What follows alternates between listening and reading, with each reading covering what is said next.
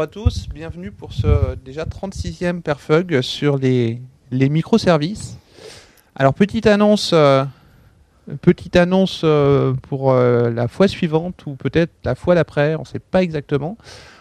Octo va être déménagé, donc Octo nous accueillant tous les mois, on va déménager aussi. Donc on va partir au 34 avenue de l'Opéra. On vous tiendra au courant. Par contre, regardez bien ce qu'on met dans le prochain tweet. Regardez bien ce qu'on vous met dans la prochaine invitation. Je ne sais pas vous dire si ça sera ici ou si ça sera là-bas.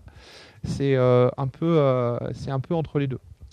Et lorsqu'on va déménager, on va aussi changer. On va tout changer d'un coup. On va changer le jour. On passera au 3e mercredi du mois. Donc là encore, regardez bien. N'y allez pas par réflexe. Je sais qu'au bout de 36 fois, on peut y aller un peu par réflexe. Il va y avoir quelques changements. Le message du sponsor, comme d'habitude, donc Octo nous accueille et vous offre le petit pot à la fin. Si vous êtes intéressé par Octo, par les formations d'Octo, par venir travailler chez Octo, n'hésitez pas à venir nous en parler à Borémy et à moi. Et maintenant, la session du jour, je me disais comment je vais présenter Raphaël. Alors je vais faire un petit sondage. Qui est-ce qui sait dans la salle ce que c'est que ça? Levez la main. Bon, il n'y a pas beaucoup d'anciens, donc ça c'est votre application et ça c'est la façon dont le réseau la voit. Je laisserai Raphaël refaire l'explication.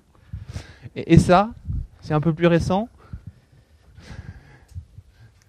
Ça c'est à peu près le fonctionnement d'HTTP1, donc je vais laisser Raphaël, qui est je pense l'un des plus fidèles au Perfug, puisque je crois que je t'ai vu à tous sauf 2 ou 3. Qui nous a fait déjà 2 présentations très intéressantes sur le réseau et sur HTTP2. Et là, il nous refait une session sur HTTP2, mais côté back-end. Donc, je n'en doute pas que ça va être très intéressant. Donc, je lui laisse tout de suite la parole. Et la prochaine fois, ça sera le 24 novembre. Je ne sais pas où. Regardez bien les tweets pour l'information. Merci. Alors,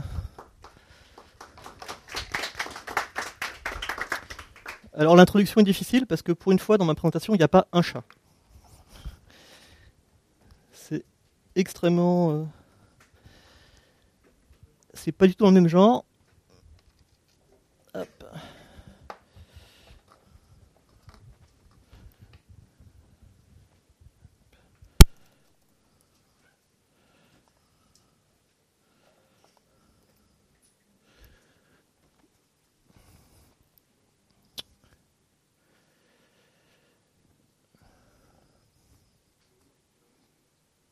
Sûrement, un jour.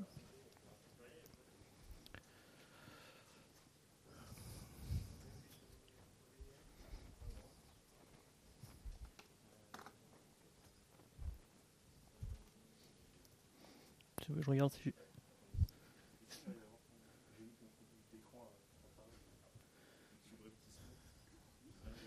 Ouais. Ah oui, c'est parce que je suis pas en recopie. On va se mettre en recopie d'écran.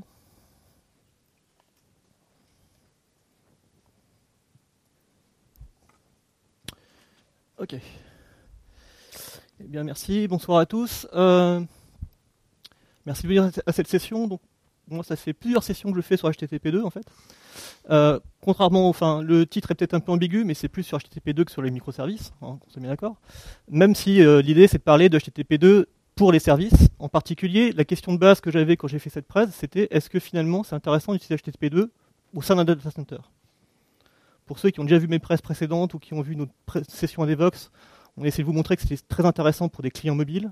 C'était donc très intéressant pour des gens qui ont beaucoup de latence. Mais finalement, est-ce que quand j'ai une architecture de service dans mon data center, est-ce que ça sert à quelque chose que je m'embête à faire le HTTP2? Avant de commencer, qui c'est qui ne connaît pas du tout HTTP2? Ah je vous préviens, il y a une slide sur HTTP2 pour expliquer comment ça marche. Donc ça va être assez dur. S'il y a des choses qui vous paraissent pas claires, n'hésitez pas à m'interrompre, c'est pas un problème. On devrait avoir le temps. Donc l'idée d'HTTP2, en fait, c'est de reprendre exactement le même fonctionnement qu'HTTP1 en termes de sémantique. On fait les mêmes requêtes, on a les mêmes résultats, les mêmes entêtes, le fonctionnement est le même. Par contre, on va jouer sur l'efficacité. Et pour atteindre plus d'efficacité, ce qu'on va faire déjà, c'est qu'on va remplacer le protocole, c'est plus du texte, mais c'est du binaire. Donc on n'a plus les retours chariots, on n'a plus besoin de se poser la question de est-ce qu'on est sous Windows ou Unix, est-ce que c'est un anti/R ou anti/RN, etc. C'est géré tout seul. D'autres gros avantages, c'est qu'au lieu d'avoir une seule requête sur la connexion, on peut mélanger autant de requêtes qu'on veut sur la connexion. Donc on va pouvoir multiplexer toutes les requêtes. Donc ça, c'est un énorme avantage HTTP2. Et après, il y a pas mal d'optimisations qui ont été réfléchies. En particulier, on peut enfin compresser les entêtes, ce qu'on ne peut pas faire du tout en HTTP1. On peut compresser le contenu dans HTTP1, mais jamais les entêtes. Et il y a des fonctions avancées du type push, où le serveur peut envoyer directement au client la réponse à une requête qu'il n'a pas encore faite, en lui disant, voilà, tu devrais faire cette requête, et voilà la réponse tout de suite. Je ne vais pas m'étendre beaucoup sur HTTP2, le principe. Si ça, c'est pas très clair pour vous, n'hésitez pas à me le dire. Il y a une deuxième chose à savoir dans HTTP2, c'est qu'il y a deux variantes qui ont été standardisées. Il y a la variante qu'on appelle H2 et la variante qu'on appelle H2C. Le H2 utilise des URL qui commencent en HTTPS. Le H2C utilise des URL qui commencent en HTTP. Donc comme on est dans HTTPS pour le H2, on a un système spécifique qui permet de négocier avec un serveur, entre un client et un serveur, pour savoir est-ce que je vais faire du HTTP2 ou est-ce que je vais faire du HTTP1. Et ce système s'appelle l'ALPN. En gros, quand on se connecte en SSL, on dit tout de suite je voudrais parler HTTP2 et le serveur répond moi aussi et on part en HTTP2. Sinon, on part en HTTP1. Quand on est en TCP pur, on n'a pas ce mécanisme-là de négociation. Donc on a la négociation du mode HTTP standard. C'est-à-dire on envoie une requête en disant je voudrais faire un upgrade de protocole et on a une réponse pour dire ok, on va changer de protocole. C'est la même chose qu'un WebSocket en fait. Sauf que c'est pas le même upgrade. Mais c'est le même principe. La différence, c'est que H2 est supporté par tous les navigateurs récents. H2C est supporté par aucun. Absolument aucun. Donc si vous voulez faire du HTTP2 sur le web, vous êtes obligé de faire du H2. Et comme vous êtes obligé de faire du H2, c'est-à-dire que vous êtes obligé de faire du SSL, avec toutes les complexités que ça peut engendrer. Maintenant, l'idée de ce talk est de parler de ce qu'on peut faire en data center, donc je vais parler de ce qui n'est géré par aucun navigateur. On va faire du H2C.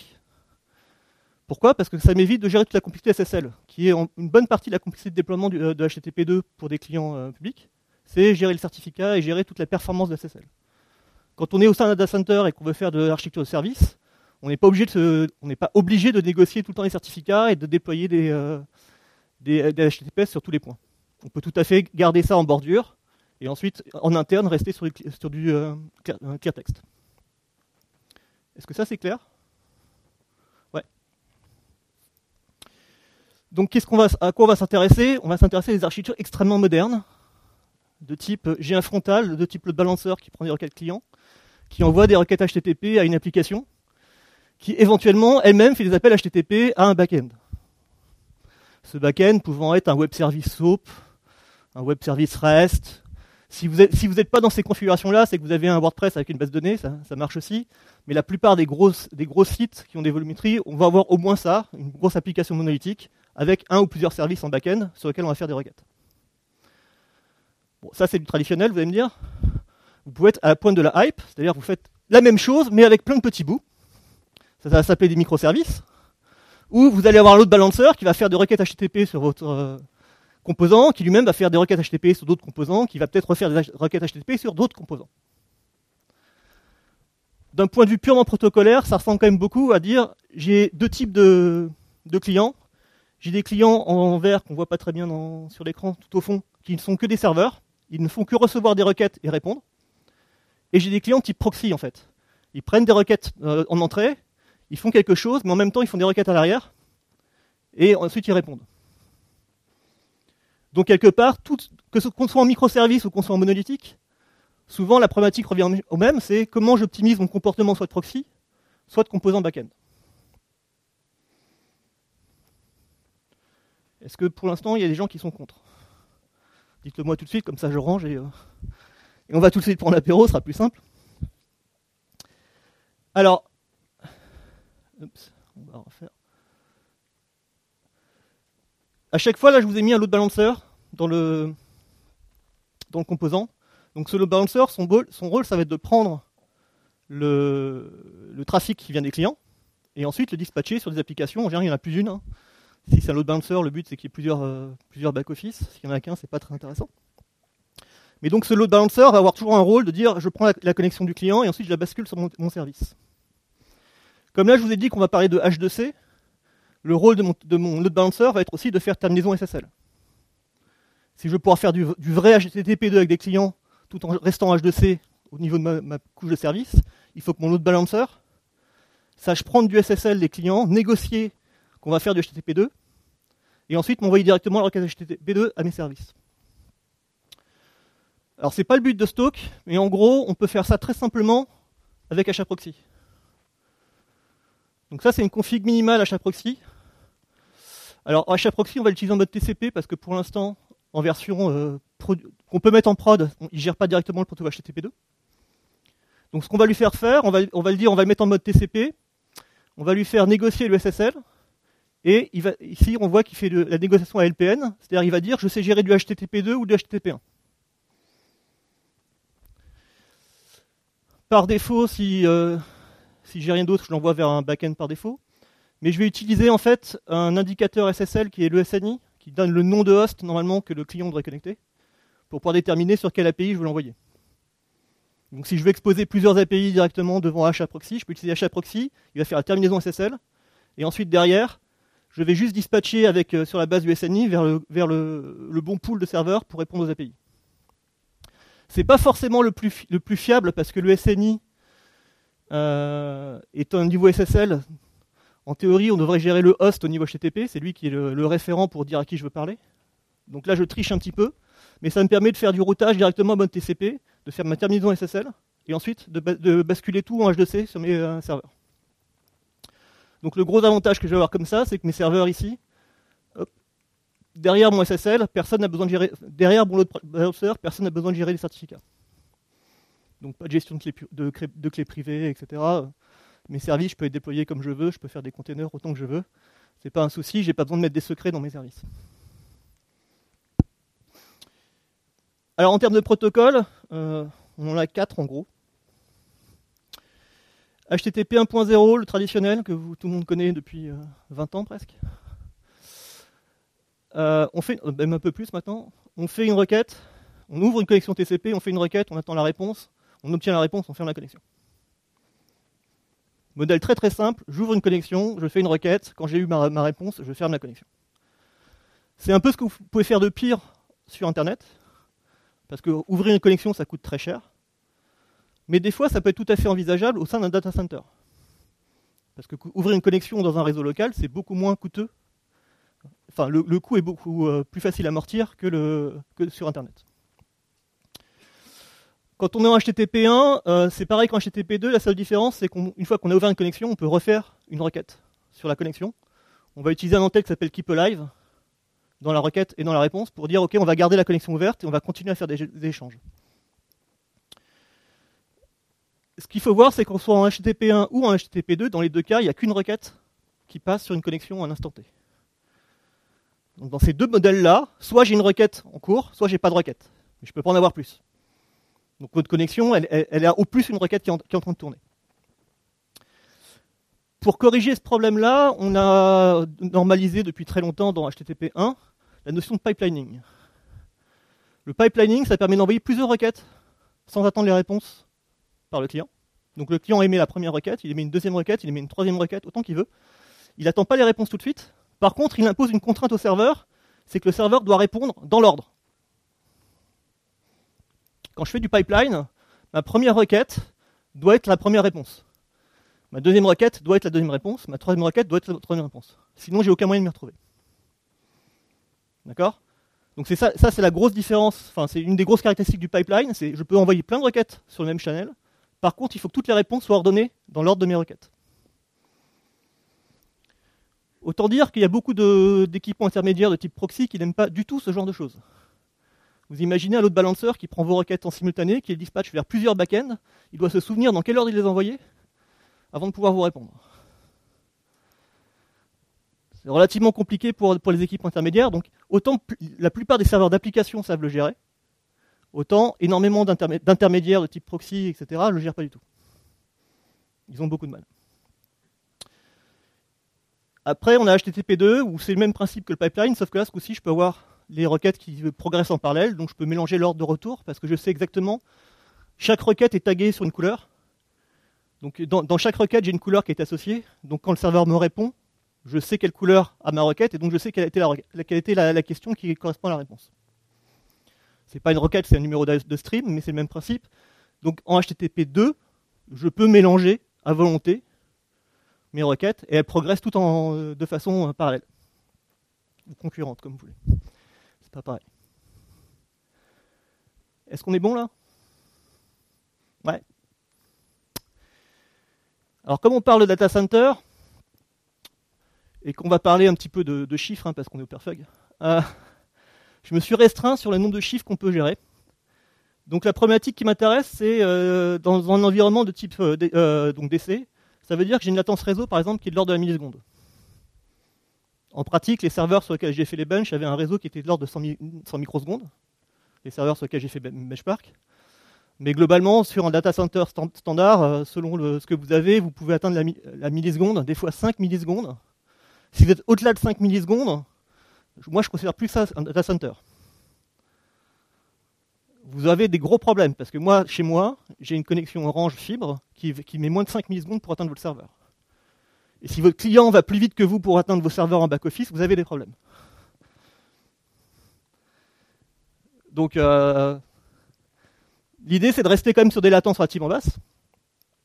En bande passante, par contre, j'ai une bande passante standard d'un LAN, donc 1 giga ou 10 gigas, ou plusieurs fois 1 giga. Les serveurs sur lesquels j'ai fait les tests avaient deux interfaces de 1 giga, donc ils avaient 2 gigabits de bande passante, que j'ai pas stressé, le but n'était pas pour moi de stresser ça. Et après, les paramètres d'application, de services que je considère, sont des services qui répondent dans la milliseconde. Donc on va dire de 1 milliseconde à quelques centaines de millisecondes selon ce qu'il fait, mais on est dans la milliseconde. Si votre problématique c'est de répondre en microsecondes, donc vous faites du frequency trading ou d'autres choses, cette présentation ne vous concernera pas. Vous avez d'autres problèmes. Beaucoup d'autres problèmes. Donc clairement, là, on s'intéresse à des services standards, on va dire. Des services tels que vous pouvez les déployer sur le web pour répondre à tout un tas de questions. Et l'autre problème, c'est comme on parle d'API plutôt, parce que c'est plutôt des microservices, les tailles des réponses, je les considère entre 200 octets et 2000, à peu près. Pourquoi? Parce que ça va impacter un certain nombre de choses en termes de temps de réponse, etc. Si vous devez répondre à chaque fois 90 ou 100 kilooctets à chaque appel d'API, vous n'allez pas du tout avoir les mêmes problèmes que si vous répondez 200 octets. La plupart des API JSON ou SOAP qu'on voit maintenant sont dans ces ordres-là. Si vous êtes en SOAP, vous êtes peut-être un ordre de grandeur au-dessus. Vous êtes plutôt entre 2 et 20, on va dire. Si vous êtes en JSON, vous devriez être entre 2 et 2K, sauf si vous faites des grosses listes. Mais en gros, on considère des petites réponses. On ne s'intéresse pas au streaming vidéo ou à renvoyer des grosses images. En termes de tuning pour l'environnement, j'en ai fait très très peu. Donc l'idée pour moi dans cette presse, c'était pas forcément de montrer jusqu'où on peut pousser une machine. C'est vraiment donner un ordre d'idée de qu'est-ce qui se passe et quels sont les facteurs qui interviennent dans la performance HTTP2 ou HTTP1. Et donc les benches que j'ai fait ont été réalisés sur des serveurs Xeon chez un client. C'est des E3 2630, c'est des plateformes Haswell, 60 Go de RAM et 2 Go de réseau sur un réseau interconnecté en LAN direct à 100 micros.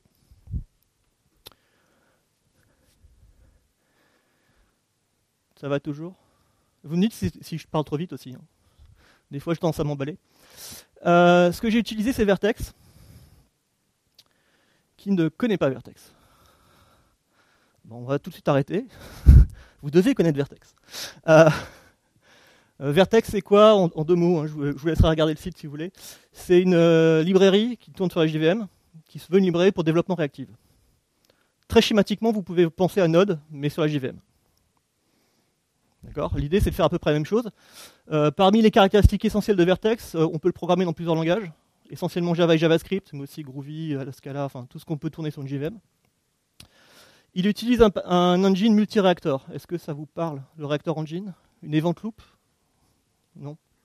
Je vois 2-3 qui hochent la tête. Le principe de ces moteurs-là, comme de Node, c'est de dire je vais utiliser un seul thread, par défaut, qui va récupérer tout un tas de connexions TCP, et qui va voir si j'ai du trafic qui rentre, et si j'ai du trafic qui rentre, il a tout un ensemble de codes qu'il peut exécuter en boucle. Donc le thread fait toujours la même chose, c'est-à-dire il attend des paquets, dès qu'il y a des paquets, il tourne sur tous les codes qui sont en train qui doivent faire quelque chose pour voir s'ils ont quelque chose à faire. Donc c'est comme Node, c'est monothread à la base, et c'est directement lié aux paquets qui rentrent et aux paquets qui sortent sur le réseau. La différence de Vertex, c'est que comme on n'a pas les contraintes de JavaScript, on n'est pas lié au monothread, donc on va avoir autant d'event loops que de corps. Si j'ai un serveur qui a 8 threads, je peux demander à Vertex de lancer 8 instances qui vont parler sur le même port TCP, qui vont chacun utiliser un corps du CPU. Donc ce sont des services qui sont très efficaces en termes d'utilisation du CPU et donc en termes de temps de réponse. Et l'autre avantage, c'est que même si lui est multithread et peut monter en charge bien sur une machine, quand je programme un vertical, ce qui est la base de programmation de Vertex, je suis monothread. Chaque vertical, normalement, n'est appelé que par un seul thread. Donc j'ai pas de problème de cohérence ou de lock à poser. C'est fait par la plateforme. Bref, c'est très pratique, c'est ce que j'utilisais chez mon client, c'est pour ça que j'ai fait les benches. Et en plus, j'ai utilisé un outil de bench dont j'ai le lien en bas, qui a été développé par Julien Viette, qui est le lead actuel du projet, parce qu'il il implémentait HTTP2 dans Vertex pour la 3.3, et je lui ai fait des tests sur mes plateformes.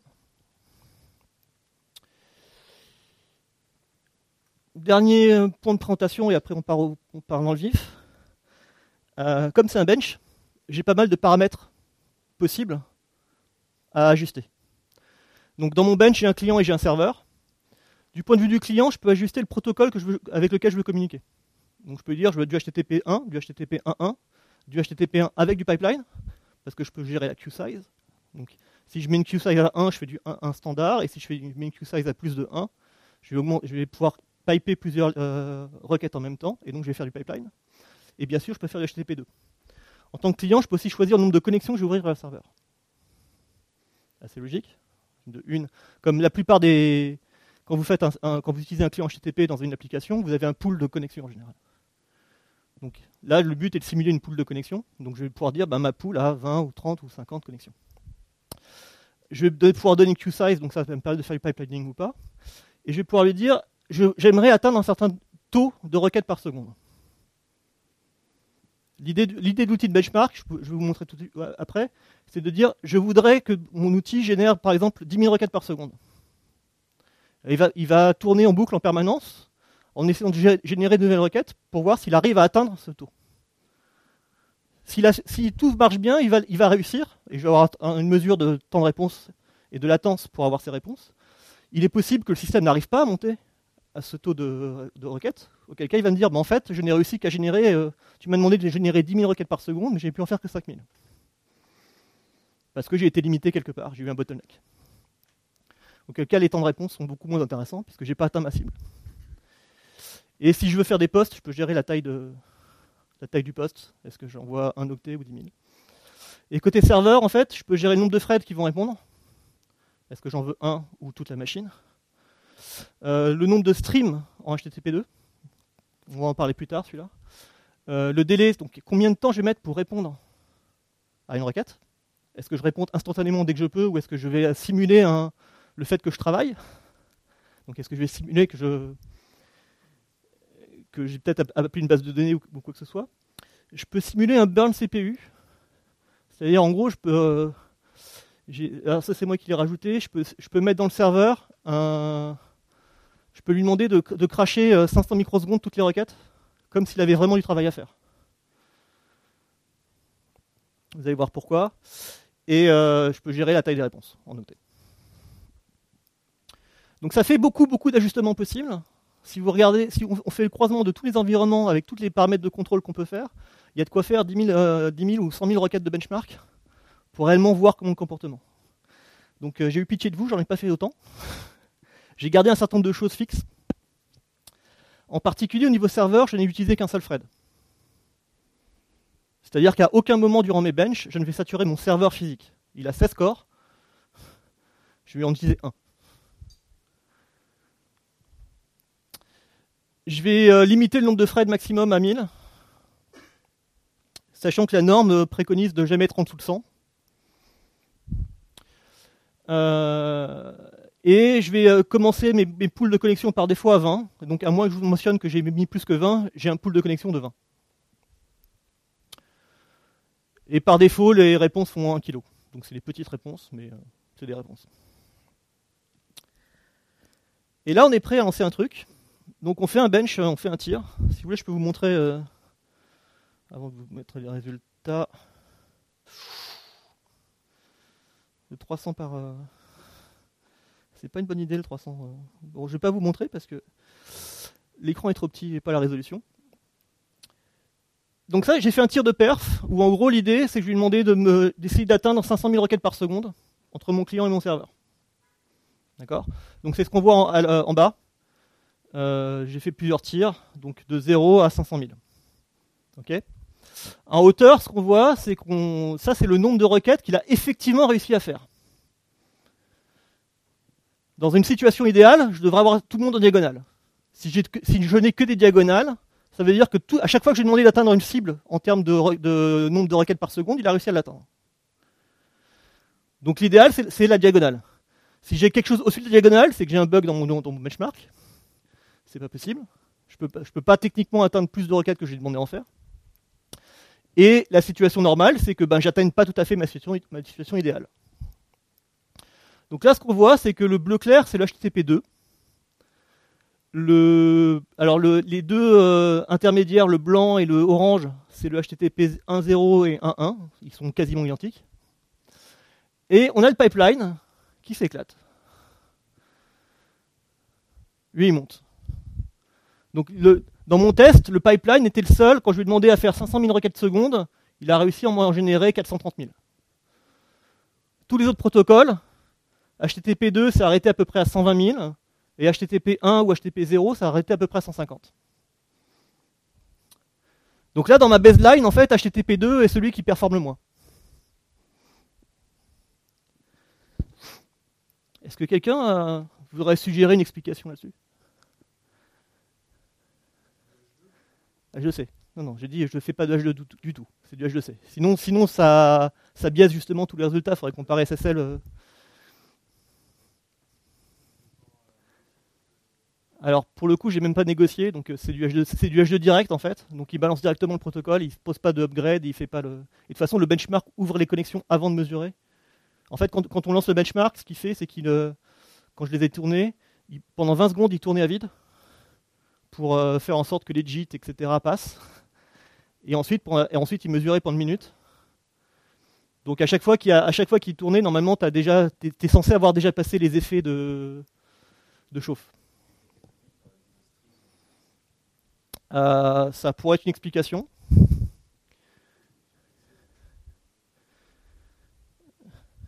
En fait, à votre avis, qu'est-ce qu'on est en train de mesurer là ? Qu'est-ce que je suis réellement en train de mesurer ? Non, justement.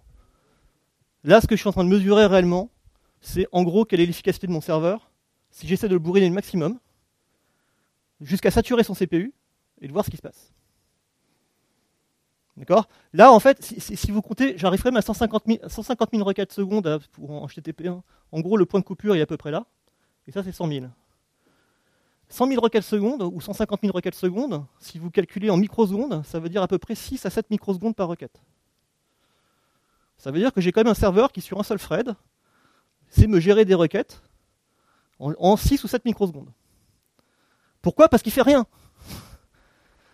Dans ce benchmark-là, je lui dis réponds-moi le plus vite possible, tu m'envoies 1024 octets qui sont codés en dur. Il ne réfléchit pas, il m'envoie 1024 octets. Donc en fait, je suis en train de bencher l'efficacité de codage de mon serveur. Ça peut être éventuellement intéressant de le comparer à d'autres. On pourrait faire une comparaison Vertex, Node, Undertow, etc. Mais si vous codez un web service, ça ne vous sert à rien. Enfin, sauf si vous avez un web service qui répond rien, ou qui répond une constante. Auquel cas, vous pouvez avoir une idée que vous pouvez faire 150 000 fois par thread, mais c'est quand même relativement rare. Et quand on montre ce type de résultat, en fait, il faut toujours regarder aussi les temps de réponse. Donc là, c'est le même tir, hein, mais là, c'est par rapport au nombre de requêtes par seconde que je voulais atteindre, le nombre de requêtes que j'ai effectivement atteint. Et là, c'est toujours pas l'axe de X est le même, mais en ordonnée, c'est les temps de réponse. Et si vous regardez bien, les temps de réponse sont en une échelle logarithmique. Donc ici je suis à 10 millisecondes, ici je suis à 100 millisecondes, donc je culmine à 200 millisecondes. Et si vous regardez, en dessous de 50 000, j'ai 0, parce qu'en fait le temps de réponse moyen du serveur en dessous de 50 000 était de l'ordre de 30 microsecondes. Pour rien faire, c'est déjà pas mal. On commence à alors là c'est les 99,9 percentiles. Donc je suis déjà dans les percentiles assez hauts. On commence à voir que ça sature quand on commence à atteindre les 50 jusqu'aux 100 000. Et une fois qu'on sature, la plupart des serveurs s'arrêtent. Enfin, des courbes s'aplatissent. Pourquoi ? Parce qu'en fait, le client, une fois qu'il a vu qu'il n'arrive plus à progresser, qu'il n'arrive plus à atteindre son taux maximal, en fait, il se plafonne au taux qu'il a atteint. Donc, il ne va pas empirer les choses parce qu'il n'empile pas les requêtes comme le feraient vraiment des vrais clients. Par contre, le pipeline, lui, il ne se rend pas compte qu'il est en train de saturer. Et gentiment, il balance parce qu'il pipe. Donc, il envoie en file d'attente sur le serveur sans se poser de questions. Et le serveur, lui, comme il est, pour le coup, à ce niveau-là, il est complètement saturé. Donc, le serveur, il répond plus rien du tout. Il se contente de les enquiler, mais il répond plus, en fait. Donc, on a une illusion de performance, on a une illusion de montée en charge avec le pipeline. Mais en fait, ce qu'on a fait, c'est qu'on a réussi à générer des requêtes, ce qui est ce qu'on mesure, mais on n'a jamais les réponses. Parce que le temps de latence est en train d'exploser. Donc, un truc comme ça qu'on vous montre en vous disant j'atteins 200 000 requêtes secondes, si vous n'avez pas les temps de réponse, ça sert à rien. Ça sert strictement à rien. De toute façon, mesurer le nombre de requêtes que peut gérer un serveur à vide en faisant rien et avec un service time de 0, c'est pas extrêmement palpitant. Les seuls gens que ça intéresse, ce sont les gens qui développent les logiciels. Eux, ils peuvent se mesurer sur leur efficacité. Par exemple, on voit que comme HTTP 2 est moins bon que HTTP 1 sur les chemins où on commence à saturer, c'est très certainement que le code path de HTTP 2 finalement est moins optimisé actuellement que le code path de HTTP 1. On a peut-être à 6 micros en HTTP 1, à 6,5 ou 7 en HTTP 2, et donc quand on commence à atteindre les effets de saturation, ça se voit. Mais il faut atteindre les 100 000 requêtes secondes quand on est à vide. Vous allez me dire, c'est pas super intéressant, je suis d'accord avec vous. Donc maintenant, ce qu'on va faire, c'est qu'on va rajouter un temps de réponse. Donc ce que je fais, c'est la même chose, même tir, même principe de graphe, sauf que cette fois-ci, j'ai configuré mon serveur pour répondre en 50 millisecondes. Donc à chaque fois que je reçois une requête, j'attends 50 millisecondes, je réponds. Et là, on voit des choses relativement différentes. C'est que pour le coup, tous les trois, pipeline, HTTP1, HTTP1. Plafonne, à peu près à 400 requêtes secondes. Et HTTP2, gentiment, va monter jusqu'à 20 000. Pas mal. C'est quand même plus sympa comme ça. On peut montrer les temps de réponse, vous avez remarqué. Alors, les temps de réponse, c'est amusant, c'est que c'est sur le pipeline qui déconne. Pipeline, quand il commence à atteindre les 400, voit son temps de réponse max exploser pour atteindre les 5 secondes, alors que HTTP2, HTTP1, etc. restent à peu près constants à 50 millisecondes, qui est ce que je leur ai configuré.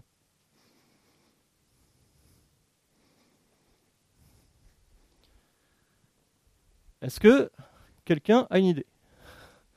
Comment j'arrive à être 50 fois plus rapide en HTTP2 qu'en HTTP1 ? Pourquoi je peux gérer 50 fois plus de requêtes ?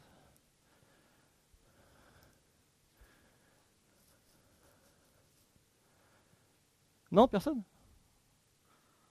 J'ai l'impression de parler tout seul là, c'est pas drôle. Ouais, il y a une partie de ça, mais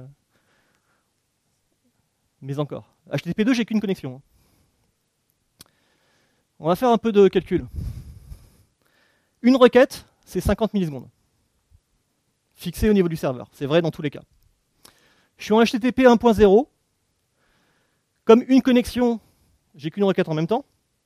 Avec une seule connexion, je peux faire 20 requêtes par seconde. 20 fois 50 millisecondes, ça va me faire ma seconde. D'accord ? Donc mon taux maximum que je peux atteindre, c'est mon nombre de connexions fois 20. Et mon délai de réponse, ça va être 50 milli. En HTTP2, un stream concurrent, c'est 20 requêtes par seconde aussi, parce que c'est les mêmes temps de réponse. Par contre, le rate n'est plus défini par nombre de connexions, mais par nombre de streams simultanés. Et les délais sont toujours de 50. Conclusion, en fait, dans ce graphe-là, je suis sévèrement limité par mon pool de connexions. Je vous rappelle, je vous ai dit au début, je vais vous mettre 20 connexions simultanées par défaut si je ne vous dis pas autre chose. Et ben en fait, on les voit là. Hein. 20 connexions simultanées quand on peut faire que 20 requêtes par seconde par connexion, ben ça fait 400. Et là, je sais que je n'ai pas stressé mon serveur parce que mon serveur, il réussissait à monter beaucoup plus haut tout à l'heure. Donc je suis très très loin d'avoir stressé le CPU de mon serveur. J'ai été complètement et 100% limité par la taille de mon pool client. Alors, pourquoi le pipelining ne monte pas? Parce qu'en fait, le pipeline, c'est du mensonge. Il y a deux façons d'implémenter le pipeline. Soit, au niveau du serveur, tu traites ça en série. C'est-à-dire, en fait, ce que tu fais, c'est que tu prends toutes les requêtes, mais tu les mets dans une file d'attente, et tu les traites une par une. Auquel cas, tu traites toujours que 20 requêtes par seconde, par connexion. Tu as un paquet en file d'attente, mais tu n'en traites que 20 requêtes par seconde. Et donc, ton rate est toujours le même. Par contre, ton délai, c'est la taille maximum de ta queue fois le temps de réponse. Parce que si tu as une queue de 100 requêtes et que tu les traites une par une, et ben la 100e requête, elle va mettre 5 secondes avant d'être traitée. Et c'est exactement ce que tu vois là. Ce que tu vois là, c'est qu'en fait, au début, pipeline, comme tout le monde, à un moment, on atteint les 400, donc on va commencer à saturer. Ce qu'il fait, c'est qu'il va enqueuer, et au bout d'un moment, en fait, mes requêtes mettent 5 secondes à passer, parce qu'elles ont 100 requêtes en attente devant elles. Le client croyait avoir lancé des requêtes en simultané, mais en fait, le serveur ne les traite qu'une par une. Il y a des gens qui savent implémenter en parallèle, c'est-à-dire en fait, ce qu'ils font dans ces cas-là, c'est que sur une connexion, je suis capable d'envoyer autant de requêtes que le nombre de la profondeur de ma queue fois 20 par seconde. Donc je peux gérer pour le coup beaucoup plus de requêtes en simultané. Par contre, mon délai restera à 50. Donc, ce serait vachement plus efficace de faire ça. Hein. Mais ça a des impacts, parce que, encore une fois, je l'ai déjà dit, mais je vais le répéter plein de fois, le pipeline, il y a plein de raisons pour lesquelles ce n'est pas utilisé, vraiment. C'est qu'on est obligé de tout renvoyer dans l'ordre. Et tout renvoyer dans l'ordre, ça veut dire que même sur un seul serveur, potentiellement, ça veut dire que je suis obligé de tout bufferiser pour être sûr que si j'ai une requête qui répond d'abord, enfin qui répond avant son heure, je garde sa requête en attente, je le bufferise et j'attends la vraie réponse. Potentiellement, ça me coûte très très cher en RAM. Donc c'est pour ça qu'il y a pas mal de serveurs qui ne le font pas. Mais si vous voulez voir vraiment la différence de comportement, Vertex est en mode serial, Node est en mode parallèle. Si vous lisez Node.js ou Tomcat d'ailleurs aussi, il progresse en parallèle. Donc vous pouvez voir, si vous faites du pipeline, vous pouvez voir votre RAM exploser. Ils ont mis une limite parce que c'est... Mais vous pouvez voir effectivement que quelque part on est obligé de bufferiser et on est obligé d'avoir des logs pour dire ok, toi tu dois attendre, t'as fini mais tu dois attendre que le premier est fini. Donc là, c'est pour ça qu'on a des grosses différences, c'est qu'ici on est limité en fait. Si j'arrive à faire 20 000 requêtes par seconde, si vous regardez la formule, comme je vous dis, c'est le nombre de streams x 20, c'est-à-dire que j'ai autorisé 1000 streams, c'était effectivement ce que je vous avais dit tout au début. Là, la limite, c'est le serveur qui l'a imposé. C'est-à-dire que dans HTTP2, la première chose que tu fais, le client et le serveur, c'est t'envoies un... Non, tu négocies pas. Tu envoies et tu dis tu n'as pas le droit d'ouvrir plus de temps de stream. Le serveur dit au client tu n'as pas le droit d'ouvrir plus de temps de stream et le client dit la même chose au serveur. Donc les deux se donnent leurs contraintes. C'est pas négocié, c'est comme ça. Donc le client n'a pas le droit d'ouvrir plus de stream que le serveur l'autorise par connexion. Et c'est ce qu'on voit. C'est ce qu'on voit. Il est monté tranquillement et puis à un moment il a vu qu'il avait plus de slots disponibles, donc il ne pouvait plus les ouvrir et donc il a pas atteint les raids plus loin.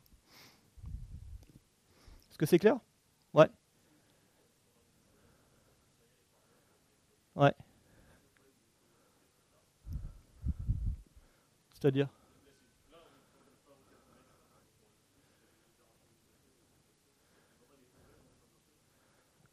Ça pose un tas de problèmes, le pipeline. De toute façon, tu vas avoir le même problème en HTTP2. Hein. Ça progresse en parallèle. Donc, Si tu fais des suppositions d'ordre de requête, de toute façon, c'est pas parce que toi tu les as mises dans l'ordre que tu peux supposer que le serveur va les traiter dans l'ordre. Après, non, mais le pipeline a plein de problèmes potentiels. Donc justement, en termes de contrôle, en fait, HTTP1, c'est facile, j'ai une requête par connexion. Trivial. Donc sur un serveur, je veux gérer mon nombre de connexions max, mon nombre de requêtes max. C'est pas compliqué, c'est la même chose. Donc je suis en HTTP1, je vais dire de toute façon je ne t'autorise pas plus de 2000 connexions. C'est pareil que tu utilises 2000 requêtes par seconde et je sais gérer ma charge. En 1.1, ça devient plus compliqué puisque je peux gérer n requêtes par connexion si je fais du pipeline. Si je ne fais pas de pipeline, j'ai n égale à 1, je suis dans le même cas qu'un HTTP1. Même si je ne réouvre pas mes connexions, je sais que j'ai jamais plus d'une requête par connexion. Donc en mettant un max de requêtes, un max de connexions, je mets un max de requêtes. Si je suis en pipeline, c'est plus vrai. Et dans ces cas-là, en général, les serveurs, ils ont un nombre fixe. Ils ont une profondeur de queue maximum qu'ils autorisent. Les gens Tomcat, par exemple, là, si vous utilisez un Tomcat, vous pouvez lui dire « Je accepte jusqu'à 100 ou 50 requêtes sur la même connexion en pipeline. Au bout de 50, je déconnecte. » Ce qui veut dire que le client n'a aucune information, il ne sait pas s'il a le droit d'envoyer les requêtes ou pas quand il les émet. Et ça, c'est la grosse différence entre HTTP entre 1 et 2, entre pipeline et HTTP 2, en plus de la progression en parallèle, c'est que le serveur explicitement communique au client le nombre de connexions auquel il a le droit, enfin le nombre de requêtes auquel il a le droit. Donc c'est le serveur qui impose la limite et c'est pas le client. Ce qui est une énorme différence. Mais ça veut dire aussi qu'au niveau du HTTP 2, j'impose à chaque client qui se connecte, chaque connexion, un nombre de requêtes max, qui peut être différent par client d'ailleurs. Il n'y a rien qui dit que le serveur est obligé de dire à tout le monde les mêmes limites. J'ai toujours un limite de connexion au total, et à tout moment, donc client par client, ou même quand un client est connecté, je peux changer le nombre maximum autorisé. Dans une connexion ouverte, je peux renvoyer les settings qui vont renvoyer une nouvelle valeur de maxstreams. Donc je peux tout à fait avoir un système où au départ j'ai dit au client tu as le droit d'envoyer 1000 requêtes simultanées, et en cours de vie j'ai décidé que c'était pas bon en fait, il fallait qu'il s'arrête à 100. Je peux lui dire bon maintenant tu t'arrêtes à 100. Auquel cas il va finir de drainer toutes les requêtes en cours, mais il n'en ouvrira pas de nouvelles tant qu'il est au-dessus de 100. Dans la même connexion, oui. On parle toujours de la même connexion TCP là, c'est en H2.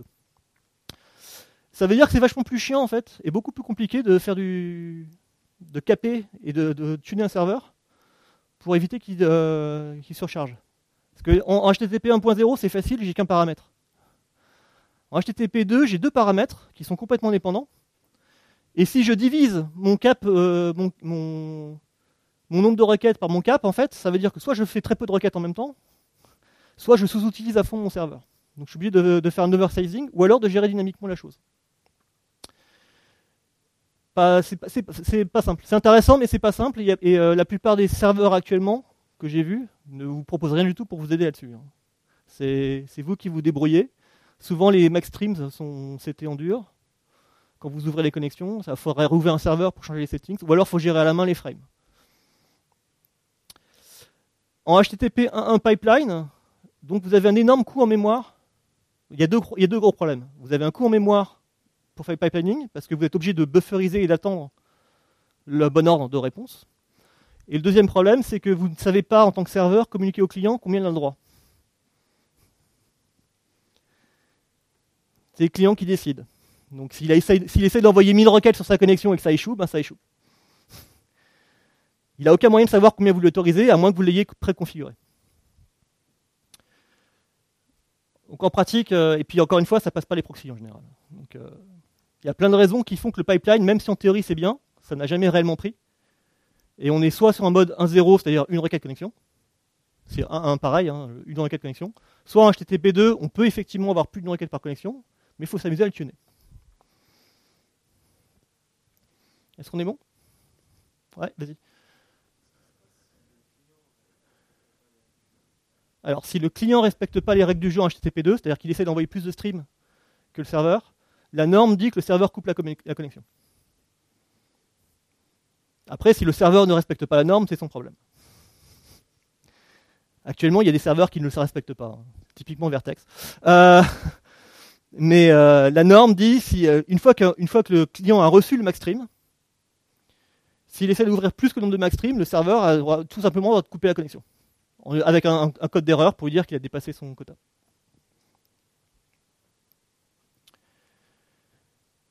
Alors ça c'était bien. Maintenant on va quand même jusqu'à présent là, quand j'ai mis un temps de réponse, en fait mon serveur il fait rien. C'est un set timeout pour ceux qui font du JavaScript ou c'est un timer en Java. Tu ne fais rien et 50 millisecondes plus tard, tu dis ça y est, c'est fini. Ça va pas le stresser beaucoup. Hein. C'est pas comme ça que vous allez voir les effets de garbage collector, tout un tas de trucs, parce qu'en fait le CPU du serveur n'est jamais stressé, à moins d'atteindre les 100 000 requêtes par seconde. C'est pour ça que j'ai rajouté dans mon benchmark de pouvoir faire du burn. En gros, ce qu'il fait, c'est qu'à chaque fois qu'il prend une requête, au départ du lancement du serveur, il va étalonner pour savoir combien de temps sa requête de calcul longue il faut d'itération pour bouffer une milliseconde. Et ensuite, à chaque fois qu'il reçoit une requête, eh ben, il va tourner un certain nombre d'itérations pour bouffer le nombre de microsecondes demandées. Donc là, j'ai refait tourner la même chose. Je suis toujours dans les mêmes paramètres que tout à l'heure, mais j'ai rajouté 500 microsecondes de burn par requête. C'est-à-dire sur une requête de 50 millisecondes, je demande au serveur de me bouffer 500 microsecondes, donc 1% de son temps, à faire du CPU.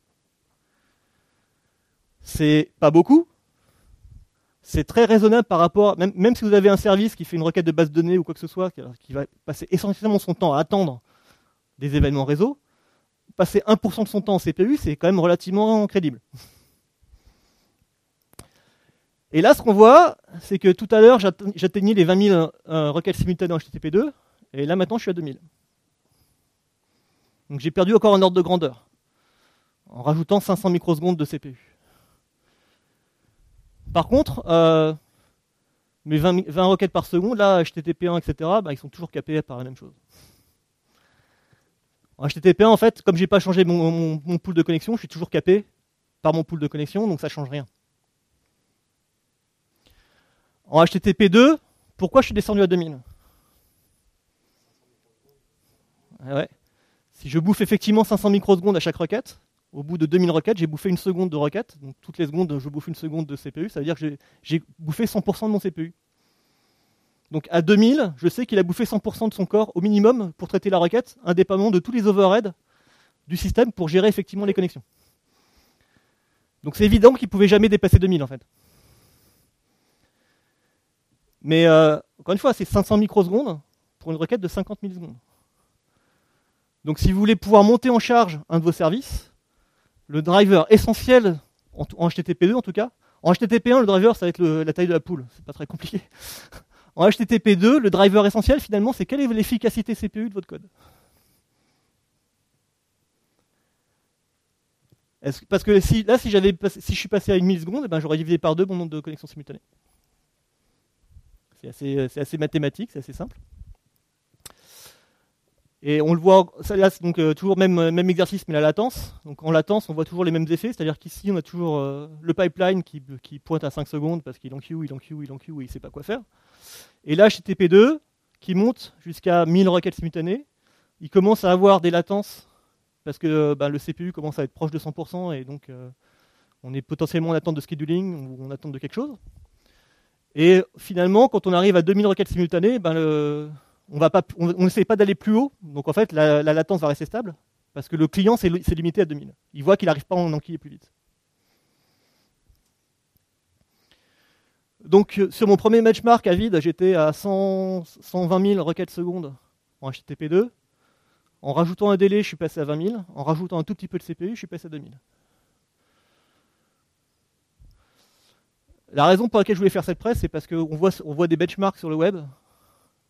Vous allez sur Tech Empower, ils vous disent je suis capable de traiter JSON, 3 millions de requêtes par seconde en JSON. Oui, mais uniquement quand tu as tout hardcodé. Dès qu'on commence à griller un tout petit peu de CPU, le nombre de requêtes simultanées qu'on sait gérer sur un thread va diminuer parce que c'est lié au CPU. Après, j'ai pas modélisé, parce qu'en sur un bench, c'est compliqué de modéliser est-ce que je peux être limité par mon disque, est-ce que je peux être limité par ma bande passante, etc., etc. Moi, ce que je voudrais que vous reteniez dans cette présentation, c'est l'efficacité CPU de mon code, finalement. En fait, c'est elle qui va driver complètement le parallélisme de mon web service. ou de mon service REST si les gens ne veulent pas utiliser web service, même si c'est pareil.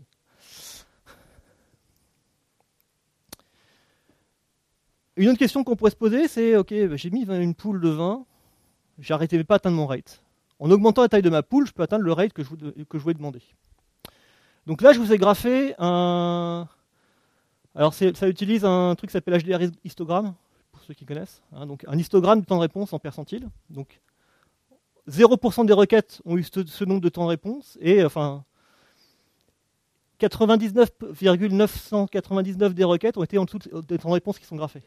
Donc la façon dont on peut le lire, par exemple, c'est si on est là, à 50, j'ai 50% des requêtes qui ont été envoyées, qui ont été reçues en moins de 50 millisecondes. Par contre, j'ai une requête sur 10 000, une requête sur 1000, 99,9, qui a pris 80 millisecondes. D'accord ? Et j'ai une requête sur 10 000 qui a frôlé les 100 millisecondes en HTTP2. Est-ce que c'est clair la façon dont on lit ça ?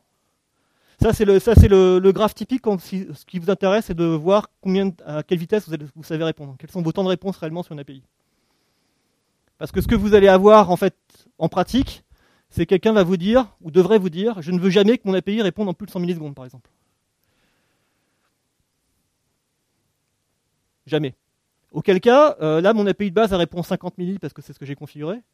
On se rend compte qu'en HTTP2, je suis capable de toujours répondre en dessous de 100 milli, alors qu'en HTTP1, non. En HTTP1, je vais peut-être avoir une requête sur 1000 ou une requête sur 10 000 qui vont être au-dessus.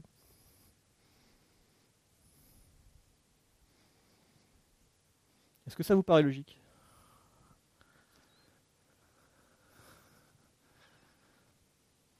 Est-ce que quelque chose pour vous peut expliquer que, en fait, HTTP2, alors là, l'idée c'est qu'elle travaille toutes à 1000 requêtes par seconde. Simplement, les différentes couleurs correspondent à un nombre de connexions simultanées différent. Donc à une taille de pool différente en fait. En clair, j'ai demandé d'ouvrir 100 connexions jusqu'à 100 connexions simultanées. En orange, etc. Et le orange foncé, c'est 1000. En HTTP2, j'ai toujours une seule connexion. Alors pourquoi, en fait, au final, HTTP1 va être au-dessus de HTTP2 ? Alors qu'à 1000 requêtes, je sais que mon serveur les gère, parce que 1000 requêtes simultanées, c'est là, donc c'est encore dans la courbe linéaire. Donc normalement, mon serveur, en tout cas en HTTP2, c'est pour ça que j'ai pris cette valeur, hein, il est censé être... On voit que 1000 requêtes, en fait, c'est le début où il commence à bouffer de la latence. C'est pour ça que j'ai choisi, c'est le point d'inflexion, en fait, où on est à la limite de commencer à avoir des effets de saturation.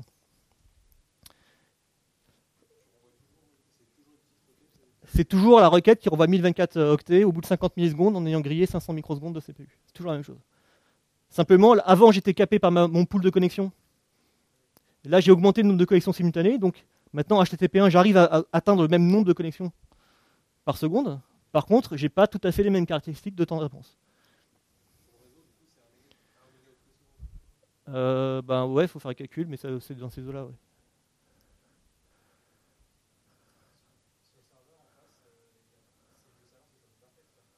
Ouais. Oui, c'est le même serveur. Hein. C'est le même serveur qui répond en fait. Il gère les deux protocoles. Donc vas-y, Brahim. Alors ça pourrait. Tu peux avoir des effets de. Très honnêtement, j'ai pas de réponse 100% sûre. Hein. Tu peux avoir le fait que potentiellement comme tu as un nombre de connexions différentes, tu as des effets au niveau du kernel où tu vas poler plusieurs sockets différentes. Donc tu peux avoir tu vas certainement avoir plus d'interrupts en fait potentiellement si tu as plus de connexions. Tu peux avoir effectivement des effets de polling. Tu peux avoir tout à fait. Ce qu'on voit en fait, c'est que globalement HTTP2 va être plus stable dans la saturation, en tout cas à ce niveau de requêtes par seconde. Maintenant, pour complexifier les choses, je suis passé à 1300 requêtes par seconde.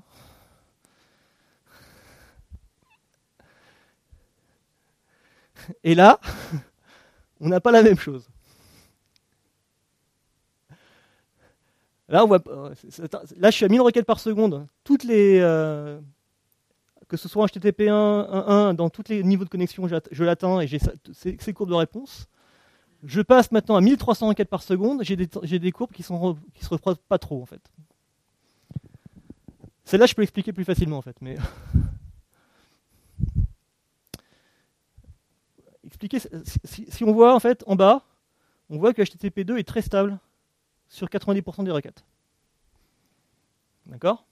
C'est-à-dire que je suis à 50 millisecondes sur 90% des requêtes. Par contre, en HTTP1, dès HTTP1, je suis à 20% plus. La plupart des requêtes sont 20% plus lentes que le HTTP2. Et ça, à 1300 requêtes par seconde, je suis à 100% de CPU en fait. Je sais que je suis au-delà de mon cap où j'ai saturé où je commence à saturer mon CPU. Donc là, c'est déjà les effets justement de context switch et de polling qui se montrent. Et là, pourquoi le HTTP2 monte ensuite sur les très hauts pourcentiles, c'est soit parce que en fait, il fait plus de garbage, soit c'est l'effet qu'on a vu tout au début, c'est que le CPU, l'efficacité CPU du HTTP2, du code PAF pur, est moins bonne. Et donc en fait, sur les hauts pourcentiles, tu vas commencer à voir que finalement, il est moins efficace. Mais il faut avoir déjà tout saturé. Et donc pour commencer à manifester ce problème-là, il faut déjà avoir dépasser les avantages que tu as à ne pas faire de contexte et à gérer la même socket. Donc globalement, ce qu'on constate, en fait, c'est qu'HTTP2, sur la plupart des utilisations, va vous donner des temps de réponse qui sont un peu plus stables que HTTP1. En plus, l'avantage d'avoir une seule connexion n'est pas négligeable pour tous les équipements intermédiaires que je n'ai pas mis sur le chemin. Mais si vous passez votre temps à ouvrir et fermer des connexions sur un firewall ou sur un routeur, vous allez avoir plus de coûts que si vous gardez qu'une seule connexion ouverte. On peut faire d'autres choses amusantes. Ce coup-ci, j'ai gardé un target rate de 200 requêtes par seconde. 200 requêtes par seconde, c'est large. Tout le monde le gère facile. Mon serveur n'est pas stressé. Mes clients ne sont pas stressés. J'ai mis une milliseconde de latence sur le réseau, histoire de voir quelque chose. Je suis toujours à 50 millisecondes de temps de service, 500 microsecondes de CPU. Toujours une pool size de 20, mais je le gère facile pour 204 secondes. Et ce que je fais varier cette fois-ci, c'est la taille des réponses. Donc ce que je fais varier, c'est le nombre d'octets que je renvoie à chaque requête. Et je graphais que deux choses, donc le HTTP1 et HTTP2, soit au niveau du 90 percentile, donc 90% des requêtes ont ces temps de réponse-là, soit au niveau du 99,9, donc il y a quelques requêtes qui vont atteindre ces pourcentages-là. Quelques, c'est-à-dire 1 sur 1000, quand on en fait 100 000 à la seconde, ça fait quand même quelques... Et donc ce qu'on voit en fait, c'est que sur les petits pourcentiles, c'est 51, il y a 1 milliseconde de réseau. Si j'avais pas le réseau, je serais à 50. Je serais calé tout en bas. Là, j'ai rajouté 1 milliseconde de transmission réseau, donc je suis à 51. Par contre, quand je commence à aller dans les pourcentiles hauts, ce qu'on voit, c'est que quand je commence à augmenter sensiblement la taille des réponses, HTTP2 a les temps de réponse qui augmentent sensiblement. Au départ, si je réponds à des requêtes à 1 kg, je suis à 52 ou 55 millisecondes. Si je réponds des requêtes à 16 kilooctets, HTTP2 est monté quasiment à 120 ou 130 de temps en temps. Alors que HTTP1 n'est pas impacté par la même façon. Est-ce que quelqu'un a une supposition ?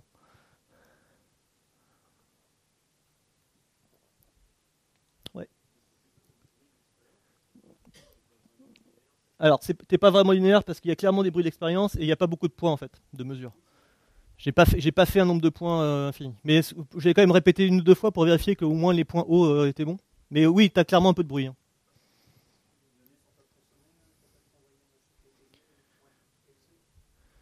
J'ai pas entendu le début en fait.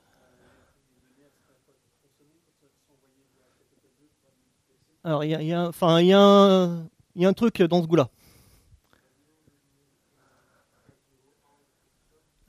Non, c'est pas le niveau processeur, mais c'est clairement le niveau système en fait. Non, personne. Parlons du TCP SendBuffer. Ça vous parle le TCP SendBuffer ? Non. Chaque fois qu'on a une socket sur une machine POSIX, vous avez 2 buffers, un buffer pour lire les données, un buffer pour écrire. Ok ? Ce buffer, en fait, quand on crée l'application, quand elle ouvre une socket, elle peut dire je veux telle taille. Sinon, par défaut, le système a ses propres réglages. Et ce qui se passe, c'est quand on est en HTTP2, en fait, ce buffer-là commence à être super, super exigeant. Pourquoi ? Parce qu'en fait, toutes les requêtes écrivent dans le même buffer. Dans le cas HTTP1, j'ai autant de buffers que de connexions, donc mes buffers sont répartis en fait. Mais dans HTTP2, j'ai qu'un seul buffer et j'ai toutes mes requêtes qui sont dedans. Résultat, en fait, si mon buffer est trop petit, eh ben mon application ne peut pas écrire dedans, donc elle va attendre, et donc elle va devoir essayer plus tard.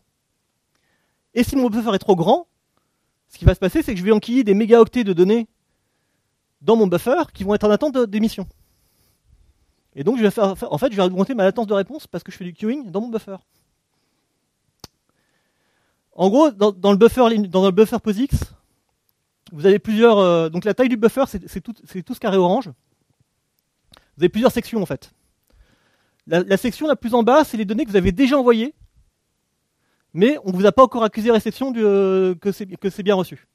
Donc potentiellement, vous devez les réémettre. Donc vous êtes obligé de les garder. Donc tant qu'on ne vous a pas garanti qu'elles ont été reçues, vous les gardez dans le buffer. Et quand c'est reçu, en gros, on décale le buffer pour dire ça y est, c'est reçu. La deuxième partie, la blanche, ce sont les données qui sont en attente d'envoi. J'ai tout ce qu'il faut pour les envoyer. La carte réseau, normalement, dès qu'elle les veut, je lui envoie. La taille de ces deux buffers gris et blanc, en fait, c'est ce qu'on appelle la congestion window. Donc c'est la limite que ce qu'a le droit d'envoyer un serveur à un client TCP. D'accord ? Donc cette window va augmenter potentiellement dans le temps si on se rend compte que tout se passe bien. Elle peut être diminuée si on voit dès qu'il y a des erreurs.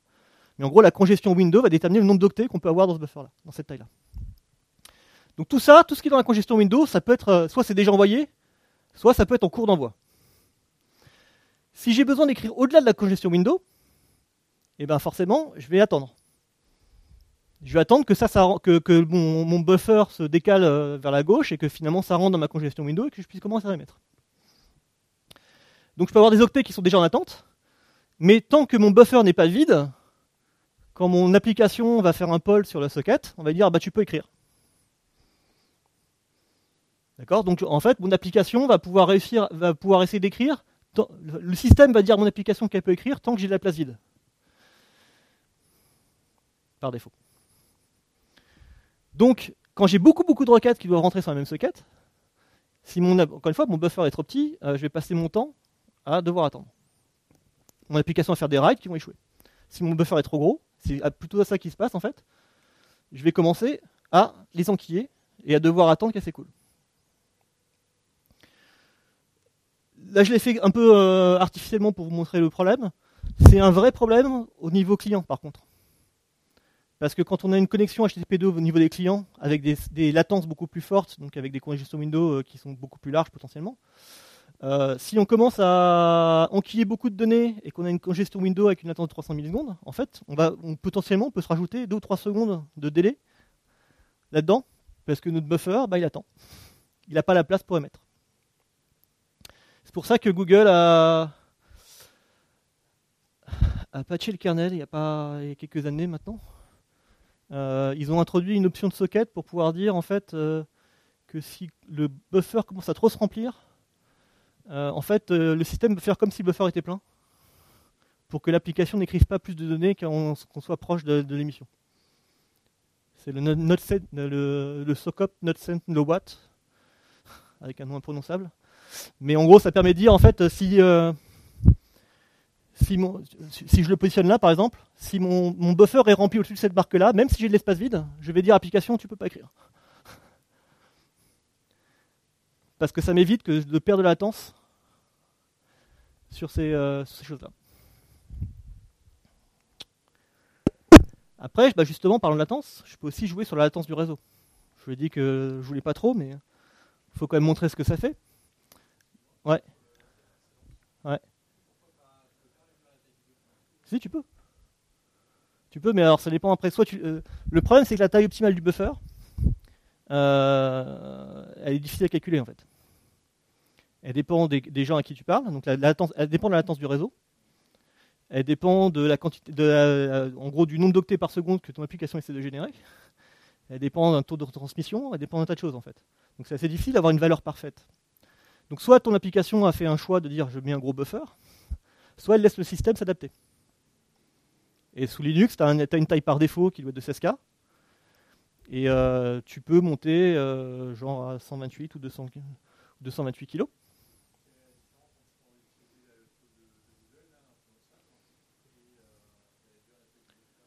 Bah, parce que des fois, tu veux réduire la taille du buffer pur, peut te faire échouer des writes s'ils sont trop gros par rapport à la taille.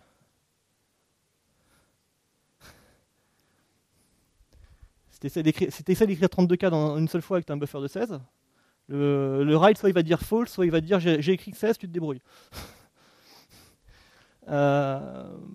Mais donc, en fait, le buffer, tu veux des fois vouloir avoir suffisamment de buffer pour pouvoir faire des grosses écritures d'un coup.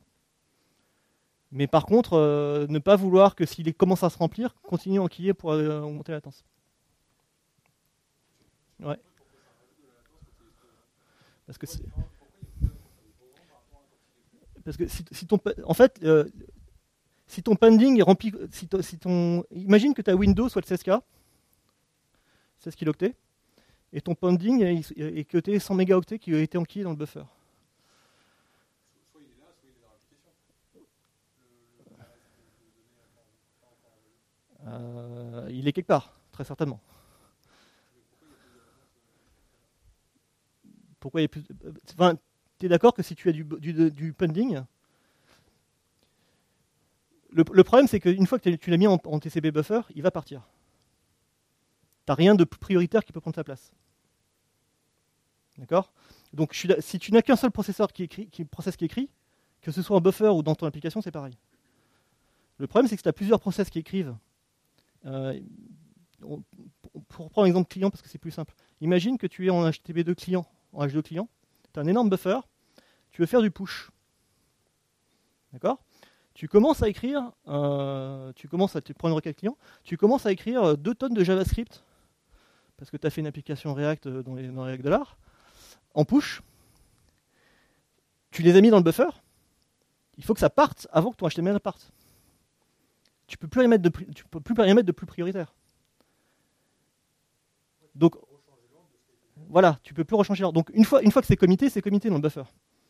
Donc, l'intérêt de ne pas le remplir, c'est pas pour gérer la latence d'une requête, c'est pour gérer la réactivité du système en tant que tel, parce qu'il y a des requêtes qui sont peut-être plus prioritaires, qui vont pouvoir passer plus vite que si elles devaient attendre que le buffer s'écoule. C'est le même. En fait, c'est le même.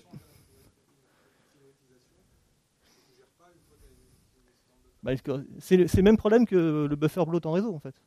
Une fois que tu as mis des octets dans une file d'attente dans un routeur, et ben, ces octets ils doivent passer de l'autre côté. Si ton buffer est trop gros, ben, tu vas mettre 1 seconde à passer, alors que normalement tu as 50 millisecondes. En fait, il faut voir la latence comme étant globale pour toutes les requêtes, pas pour une requête en particulier. Pour une requête, ça ne change pas grand-chose, en fait. Que ce soit dans le buffer ou dans l'application, c'est pareil.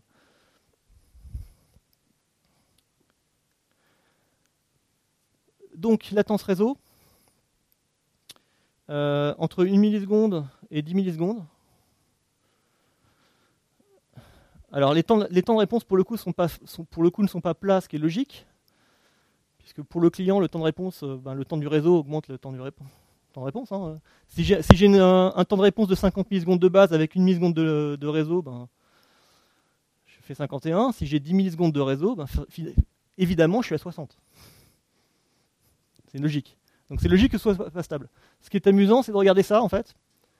C'est que HTTP2 est globalement toujours dans les hauts pourcentiles, toujours en dessous de HTTP1. Alors ici, ça, c'est clairement un artefact de Bunch. C'est clairement parce que les petites requêtes, ceux qui sont joués en premier, des fois, il n'a pas fini de faire son JIT et son truc comme ça, et tu le vois.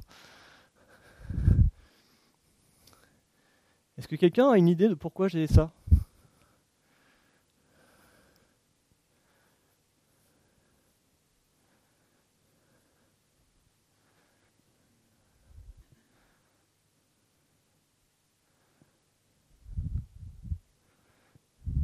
Non ? C'est très bête en fait. Si vous regardez à peu près à 10 millisecondes, j'ai à peu près 10 millisecondes d'écart entre les deux. Et la différence, c'est que, en gros, en HTTP2, j'ai pu envoyer mes requêtes tout de suite. Et en gros, elle va attendre au niveau du serveur, alors qu'en HTTP1, je les mets que quand ma connexion est dispo. Donc en gros, la différence, c'est que je gagne un aller-retour sur le réseau. Ma requête arrive un aller-retour réseau plus vite si elle était en HTTP2 parce que j'ai pu l'envoyer avant. Donc en data center, c'est des gains négligeables. Sur un WAN, ça se sent plus. En data center, si au moment où vous êtes en petite latence, c'est négligeable. C'est une des raisons aussi pour lesquelles vous voulez être en petite latence de toute façon, parce que votre latence réseau va s'ajouter clairement à toutes vos requêtes. Et que là, mon service qui était à 50 milli, un réseau à 10 milli, je suis à 60. Et parce que j'ai pas fait d'aller-retour, j'ai renvoyé que 1024 octets. Si je renvoyais 30 kilooctets en plus, je serais à plus que 10 milli, je serais à 70. J'aurais 2 allers-retours en plus pour l'acknowledge. Et donc je serais à 70 millisecondes au lieu de 60. Est-ce que c'est clair? Est-ce qu'il y a des questions là sur cette partie? Parce qu'après j'ai plus de chiffres. Je me suis dit qu'il faut varier un petit peu les plaisirs. On peut parler un peu de sécurité.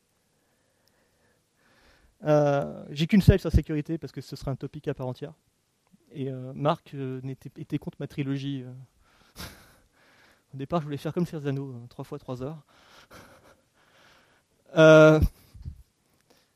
En gros, H2 ou H2C, pourquoi j'ai pris H2C? Parce qu'en fait, il y a un vrai trade-off. H2 vous garantit la confidentialité de toutes les requêtes. D'accord? C'est du SSL. Le problème, c'est qu'une fois qu'on est en SSL, la moitié des équipements que vous avez dans un data center de sécurité ne marchent plus. Vous ne pouvez plus les passer dans un antivirus, vous ne pouvez plus les surveiller avec un WAF, par exemple, si vous utilisez des Web Application Firewall. Vous ne pouvez plus rien faire avec parce que c'est encapsulé de bout en bout. Et en plus, il y a de bonnes chances que ce soit c'est en TLS 1.2 parce que c'est imposé par la norme, mais il y a de bonnes chances que le codec ne soit pas facilement déchiffrable, même si vous connaissez le certificat. Donc c'est relativement dur à troubleshooter quand on est Ops. C'est pour ça que moi, quand j'ai déployé chez mon client, j'ai fait du H2C. Parce que le H2C, certes, c'est du binaire, donc c'est moins facile que le pur HTTP1. Mais vous prenez une Wireshark, vous prenez une trace, vous voyez exactement les requêtes qui sont passées. H2, vous voyez exactement les requêtes qui sont passées, mais ça ne vous aide pas.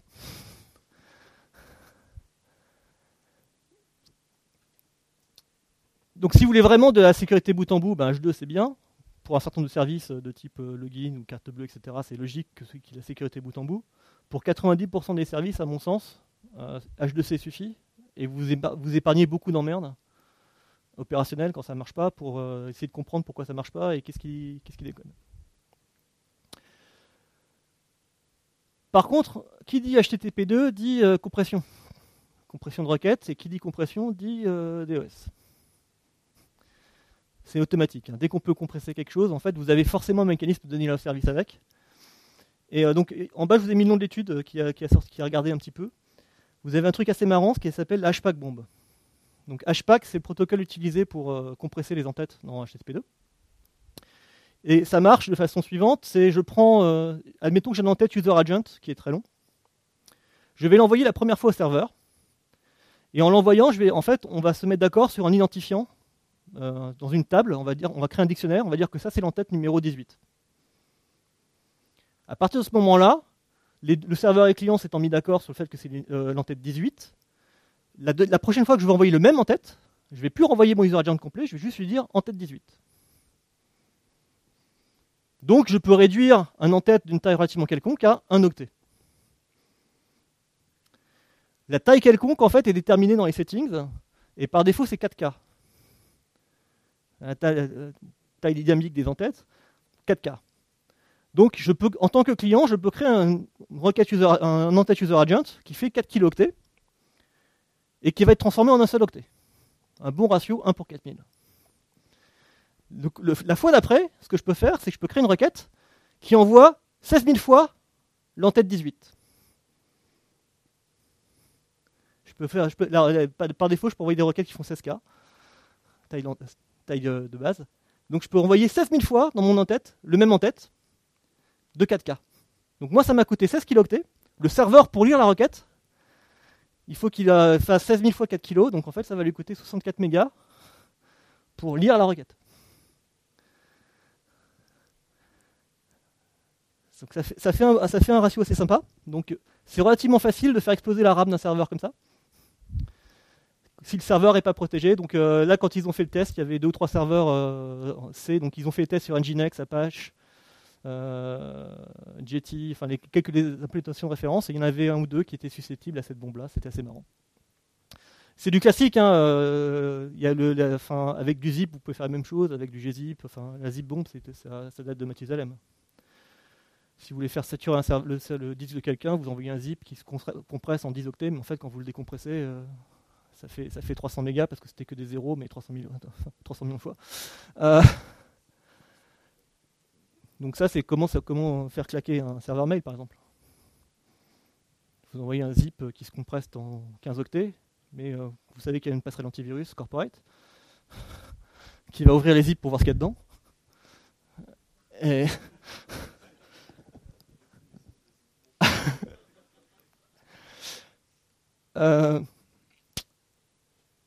après, il y a d'autres problèmes qui sont aussi classiques, qui sont liés au HTTP2 essaie de gérer en fait les flow control. Donc il essaie de limiter l'échange d'octets pour trouver le bon niveau d'échange d'octets entre le client et le serveur. Ce que fait déjà TCP en fait. C'est déjà le but de TCP de trouver le meilleur niveau de throughput entre le client et le serveur pour pouvoir échanger les octets le plus vite.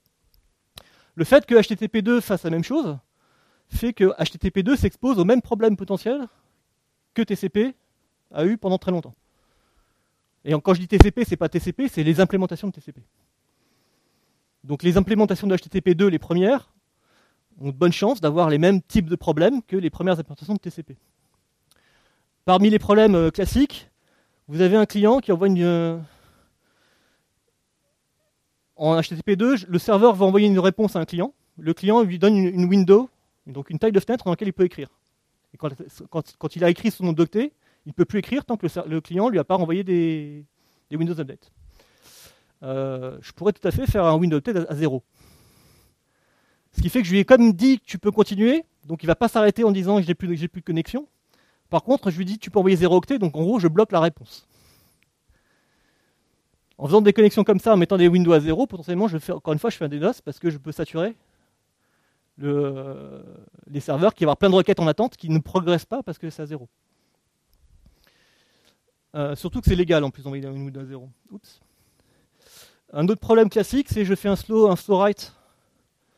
Par exemple, je suis un client, je veux faire une requête, un post. J'ai 2 mégas à envoyer en post, et je vais les envoyer 1 octet par 1 octet toutes les 5 secondes. Résultat, je vais mobiliser en fait une requête côté serveur, avec un buffer avec tout un truc. La requête va progresser, mais tellement lentement en fait qu'au final ça bloque des ressources. Si je fais ça suffisamment souvent, je vais pareil une fois réussir à bloquer le serveur. Donc après c'est au serveur de dire celui-là il progresse pas, je vais préférer le couper plutôt qu'attendre. Donc c'est des décisions que prennent les stacks TCP, c'est des décisions que prennent les serveurs une fois qu'ils sont patchés, hein, c'est le cas là maintenant. Mais là l'étude qui est en bas n'a testé que les grands serveurs du marché. Vous commencez à écrire votre petit serveur HTTP2 en Go ou en Node, et il y a de bonnes chances que vous ayez le même genre de problème. Ils n'ont pas testé toutes les implémentations. Donc il faut juste le voir, parce que c'est vraiment des classiques. Il y a certainement d'autres problèmes vraiment spécifiques, mais le fait qu'on fasse de la compression de requêtes, on a forcément le gag de la bombe. Impossible de ne pas l'avoir et on est obligé de le gérer. Et le fait qu'on fasse du flow control, on a forcément devoir des décisions à prendre sur les requêtes qui ne progressent plus du fait du flow control. Est-ce que je les attends parce que c'est vraiment quelqu'un de lent, ou est-ce que je les kill parce qu'il fait exprès de me ralentir? Et sinon, globalement, en interne, H2E, c'est quand même beaucoup mieux que H2. Enfin, vos équipes d'Ops vous remercieront si vous n'êtes pas Ops. Ne serait-ce que de ne pas gérer les certificats et les clés privées sur tous les serveurs et de pouvoir troubleshooter en TCP dump les flux, c'est quand même 2 outils très utiles. Est-ce qu'on est bon là sur la sécu? Parce que maintenant on va parler d'aspect fonctionnel. C'était ce qui était annoncé dans la presse. On parle de partie perf et de la partie aussi. Est-ce que finalement le fait de faire de HTTP2 me permet de faire des choses différentes ou des choses mieux? Et en fait, il y a quelques caractéristiques qui pourraient avoir un impact fonctionnel dans HTTP2. En théorie, ça a été vendu, ça a été construit comme étant strictement compatible avec HTTP 1.1. Donc c'est même sémantique. Il n'y a pas de nouvelles méthodes qui ont été inventées ou quoi que ce soit. Par contre, on peut faire des flows asynchrones, c'est intéressant. On a du flow control au niveau applicatif, ce qui est pas mal non plus. On peut faire du push, et on a un framing binaire. Tout ça, potentiellement, ça peut avoir un impact. Par exemple, les flows asynchrones permettent de faire du multiplexage de données ou du streaming de réponses. Mais en fait, HTTP1 le gère déjà. Si vous faites du SSE, vous faites du streaming. Vous faites déjà des flux asynchrones qui peuvent progresser indépendamment d'une requête. SSE, Server Sent Event. C'est une autre norme proche des WebSockets qui permet de faire du streaming descendant uniquement. Et qui est en fait un MIME type HTTP, c'est tout. Ça dit juste comment tu découpes tes données et tu as une API côté navigateur pour pouvoir les récupérer. Mais tu as plein de gens qui, qui en parlent dans pas mal de cons, si tu les connais pas. Je te conseille de les faire. Notamment parce que WebSocket ne marche pas avec HTTP2. Donc c'est une bonne raison pour faire du SSE. Potentiellement, le multipart form, donc des requêtes, permet de découper en petits bouts des requêtes et d'envoyer des paramètres un par un. Notamment des fichiers, par exemple. Donc même au sens requête, on a déjà des MIME types en HTTP qui permettent potentiellement de dire je t'envoie des données au fur et à mesure. Par contre, si vous faites du JSON ou du XML, ce qui est le cas de la plupart des web services, vous ne pouvez pas. Pourquoi ? Parce que JSON et XML ont une racine. Vous ne pouvez pas envoyer un document qui n'a pas de racine.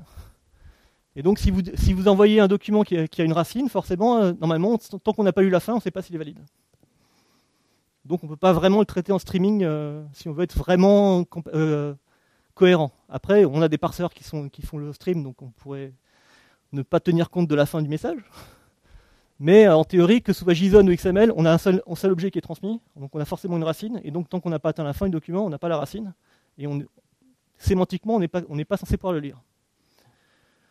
L'autre gros problème de HTTP 1, et qu'on a toujours en HTTP 2, c'est les API clients au niveau navigateur. Actuellement, un navigateur ne sait pas envoyer une requête en deux parties. Parce que les API, que ce soit Ajax ou les API Fetch, la nouvelle API, quand vous faites un post, vous devez passer le body en entier.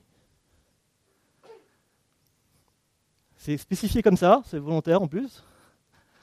Mais le fait que quand vous faites un post dans un navigateur, que ce soit par Fetch ou par XML HTTP Request, vous devez faire un post avec le body entier, mais vous n'avez pas un write avec un complete à la fin, fait que vous ne pouvez pas faire réellement de flux asynchrone en HTTP 1.1 et en 2 non plus d'ailleurs, parce que c'est la même API, parce que la requête au niveau navigateur, vous n'avez pas l'API pour le faire.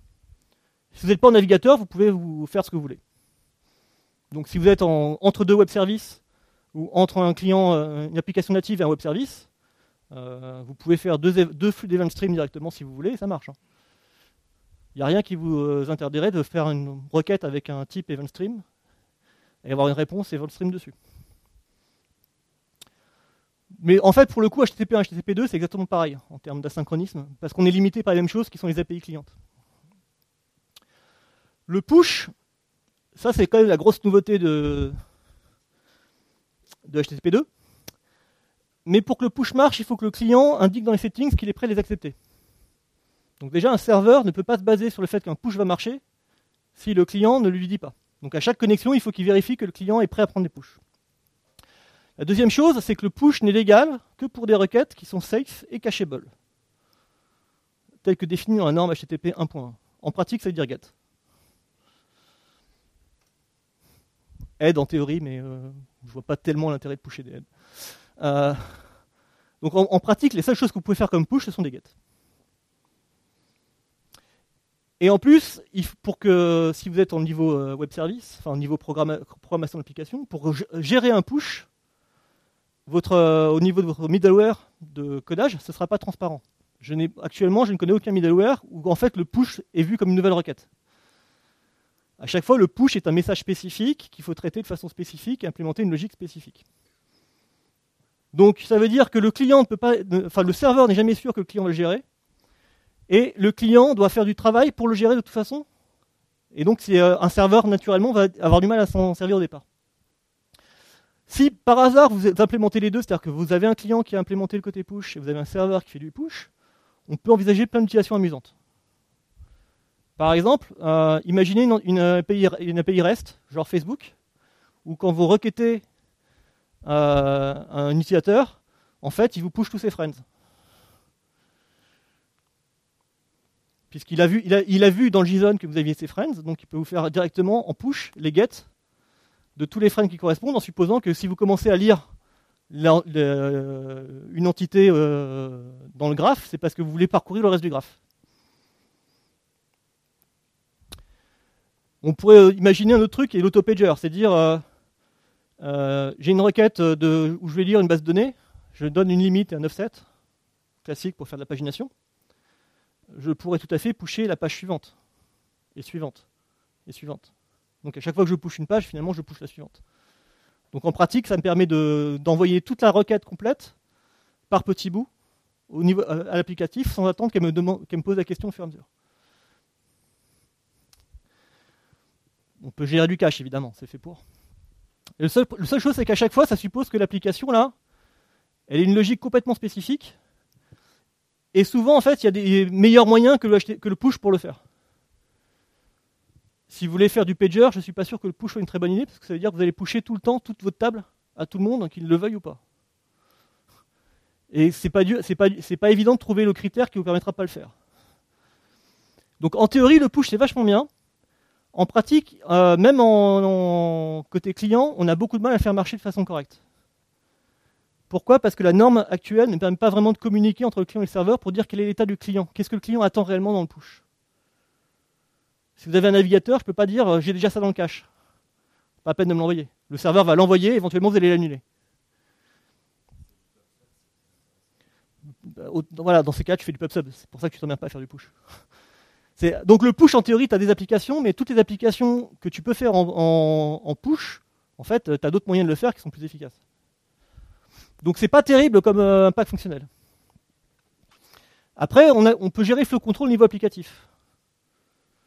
Donc on peut gérer les windows et on peut gérer le nombre de streams au niveau applicatif. Ça c'est pas mal. Parce que ça veut dire par exemple que je peux implémenter une logique assez complexe de dire d'allocation de jetons. Je me crée un pool de requêtes disponibles que j'alloue sous forme de stream applicativement et que je distribue au fur et à mesure à mes clients, et quand je vois que mes jetons diminuent, je réalloue ou je diminue l'allocation de certains clients. Donc je peux faire de l'allocation relativement fine de requêtes, ou en termes de flow control, Windows Update, c'est ce qui détermine le nombre d'octets que je peux envoyer.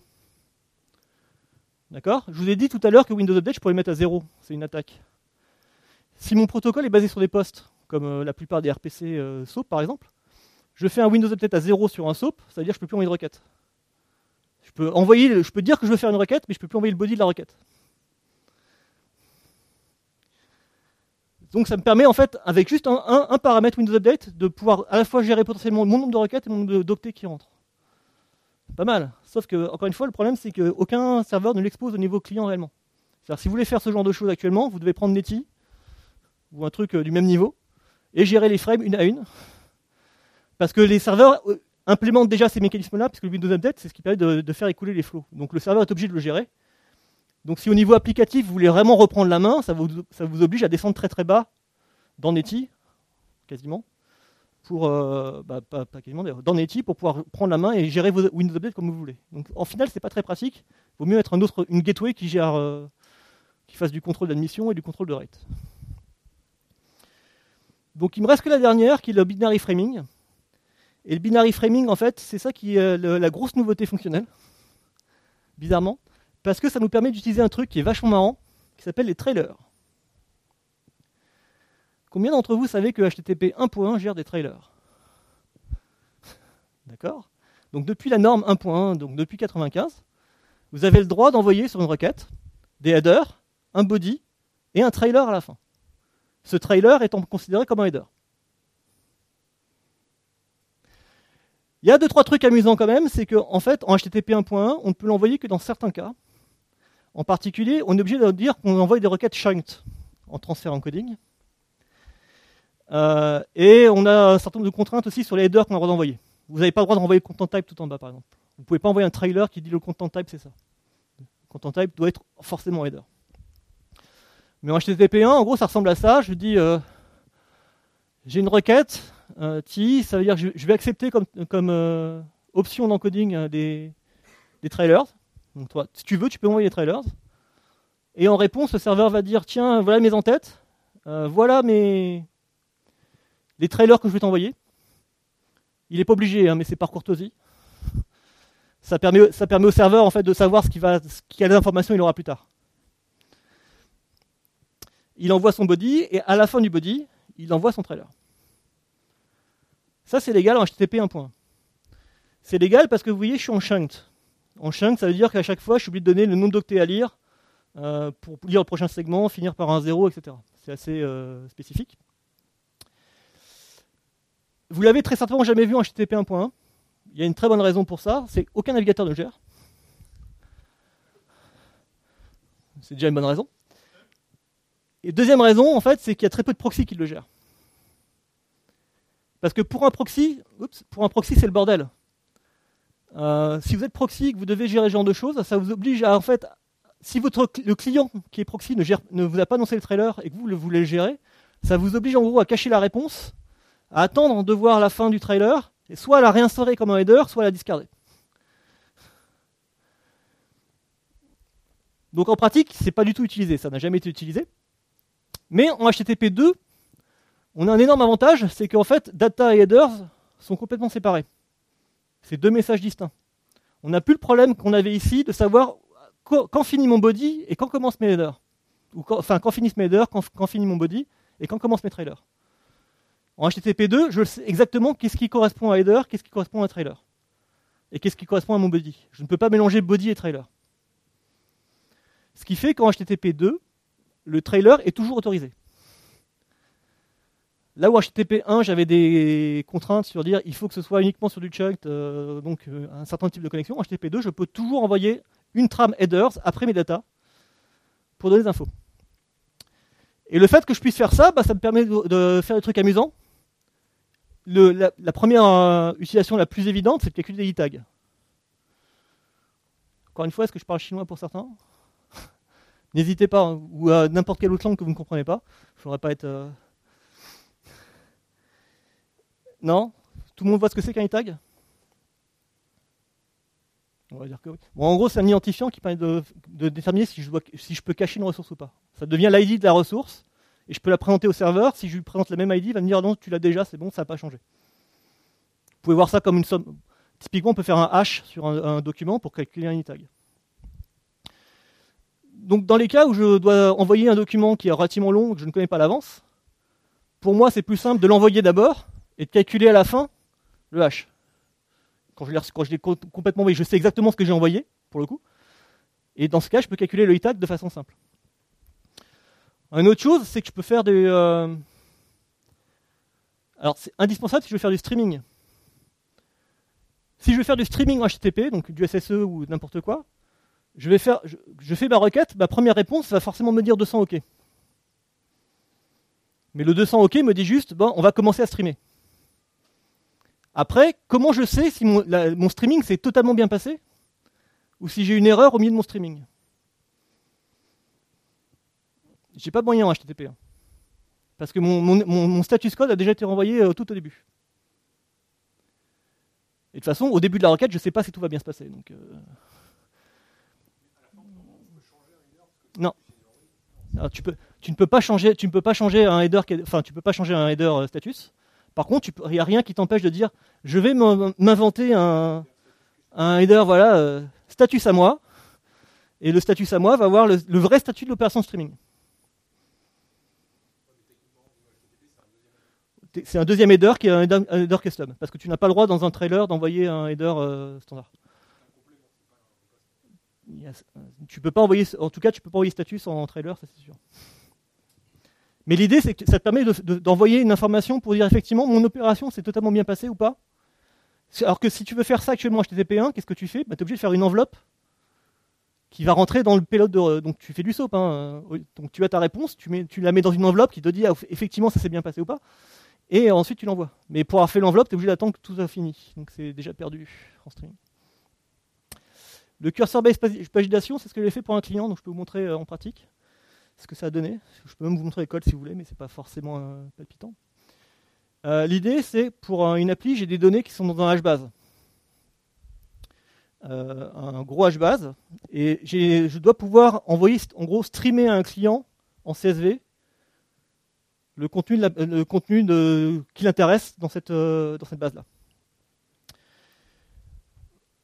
Donc en gros, il va me dire, je veux tout le contenu entre telle date et telle date, et en donnant un nombre maximum de lignes qu'il veut gérer à un instant T. Et donc l'API, elle renvoie du CSV. Donc ce que je vais faire en HTTP2, c'est que je vais commencer à lancer ma requête HBase. Et pour ceux qui ne connaissent pas HBase, il n'y a pas moyen de savoir a priori combien de lignes on va récupérer. On va lui dire, je veux faire une requête entre telle borne et telle borne, vas-y, déroule les octets, et tout ce qui rentre mon filtre, tu dois me l'envoyer, et puis après je ferai un tri, éventuellement. Mais il ne peut pas dire, j'ai 2 millions de lignes qui vont rentrer, j'en sais rien. Donc je ne peux pas faire la pagination classique du SQL. Donc ce que je vais faire dans HBase, c'est que je vais dire, voilà ma clé de départ, ma clé de fin, et tu vas m'envoyer les données par lot. Par exemple, si le client m'a demandé 10 millions de requêtes maximum, dans HBase, je vais lui demander genre peut-être 1000 par 1000. Donc la requête est asynchrone, il va parcourir les 1000 premières lignes, il va me les envoyer. Ensuite, lui va continuer à parcourir et à m'envoyer, etc. Mais moi, je peux commencer à traiter mes lignes. Et comme je veux envoyer du CSV, l'avantage du CSV, c'est que je peux le streamer facilement. Une API en CSV, dès qu'on envoie la requête en réponse, je peux envoyer les headers. Ah, 21h. En réponse, je peux envoyer les headers immédiatement. Et ensuite, je peux envoyer au fil de l'eau les lignes. J'ai pas de framing supplémentaire. Donc, ce que je peux faire au niveau de mon API, c'est à chaque fois que j'ai des lignes qui rentrent, je les renvoie directement au client, en ayant fait le tri qui va bien. Et le seul problème que j'ai, c'est à la fin, lui dire, ok, j'ai récupéré le nombre de lignes que tu m'as demandé, est-ce qu'il en reste? S'il en reste, je peux lui renvoyer en trailer le lien pour lui dire, la prochaine fois que tu veux suivre la suite de ces données, en fait l'URL c'est la même, mais je te donne directement la clé de départ pour la suite. Donc je te fais un curseur. Donc en gros, je te donne l'identifiant de mon curseur et tu vas pouvoir reprendre le curseur là où il était. Et si je pouvais pas faire ça en trailer, j'étais bien embêté.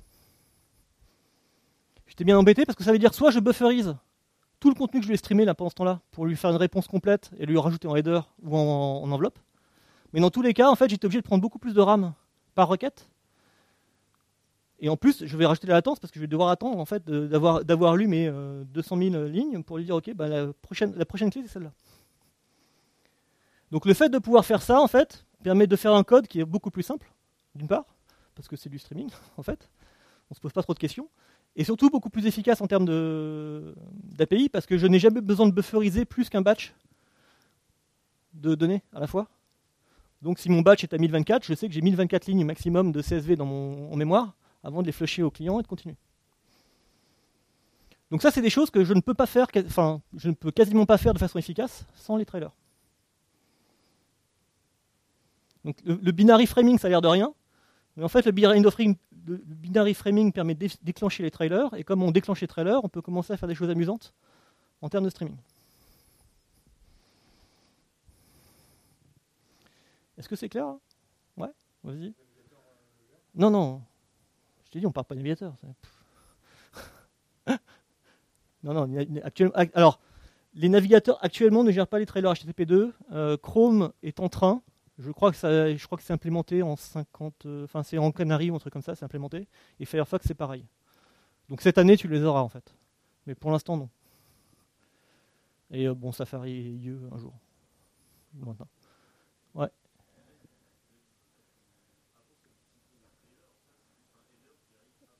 C'est un trailer. Mais le trailer était explicitement un header qui a été mis après le body. Ça a toujours été la même sémantique en fait. Encore une fois, HTTP2 n'a pas le droit de changer la sémantique de HTTP1. ils sont interdits de changer la sémantique. Donc en fait, tout ce qui était, c'est vraiment la même chose qu'HTTP1, c'est juste que maintenant tu peux le faire parce que tu as moins d'ambiguïté sur comment tu gères les séparations entre les bodies et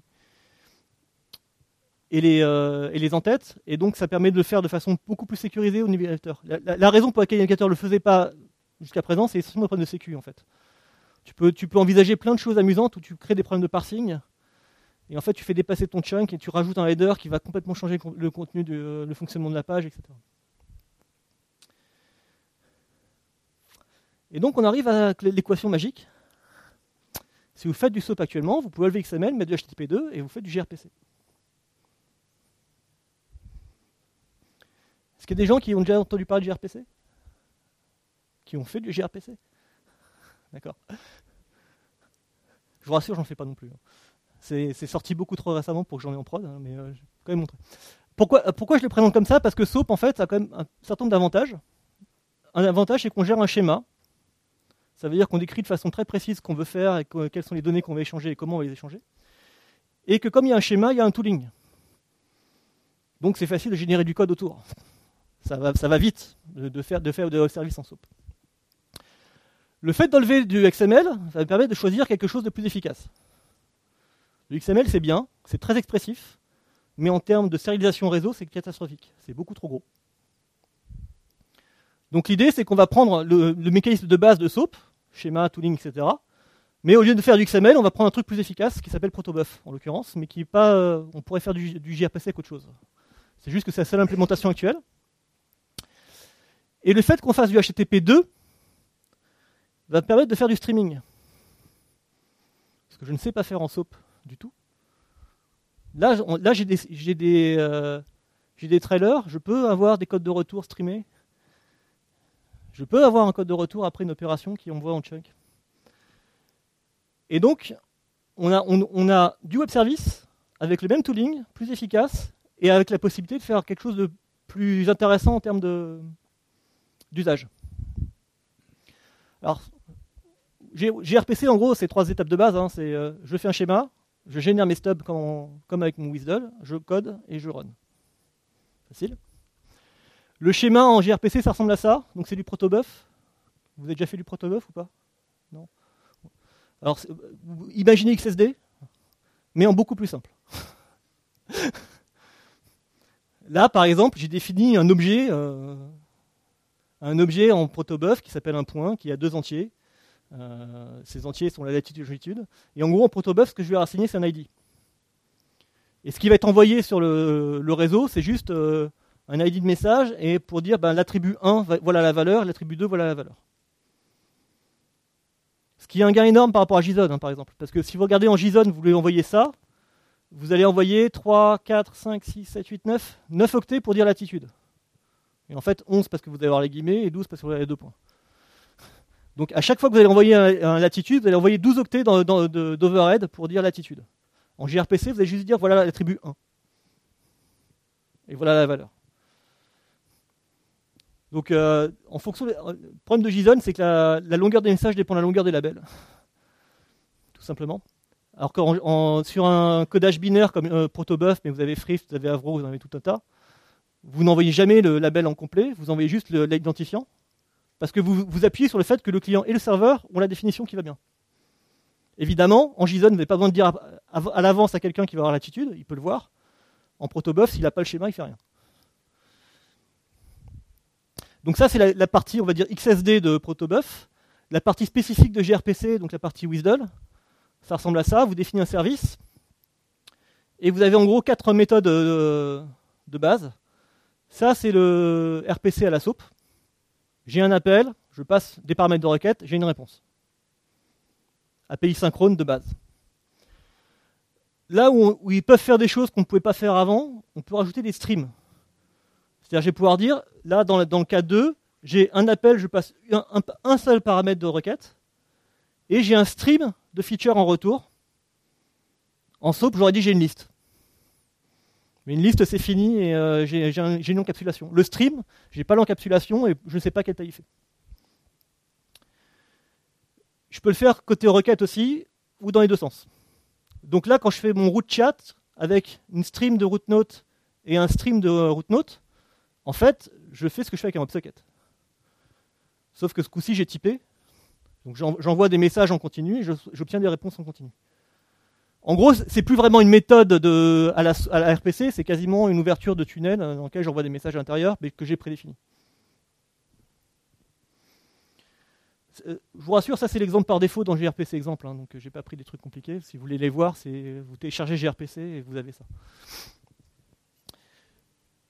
Une fois que vous avez le schéma, il faut générer le code qui va bien, donc le stub, donc dans le langage de programmation qui vous arrange. Là, je l'ai fait en Java, donc ça fait une requête un peu imbitable en Java. Mais en Java, vous avez des plugins dans Maven ou dans Gradle pour le faire à votre place. Sachant que là, je l'ai fait en Java, mais ça existe en JavaScript, en Go, en .NET, en tout ce que vous voulez. Ils ont quand même fait porter le système dans beaucoup de langages. Et vous pouvez générer plusieurs langages à la fois. Donc vous pouvez à la fois générer votre serveur et votre client en JS, en JavaScript, en Go, et tout faire en même temps. Donc vous générez vos stubs, ça vous donne du code. Et ensuite, vous n'avez plus qu'à remplir les trous. Encore une fois, c'est exactement pareil que SOAP. Hein. C'est 3 étapes. Schéma, stub, code. Donc là, c'est le code d'un client.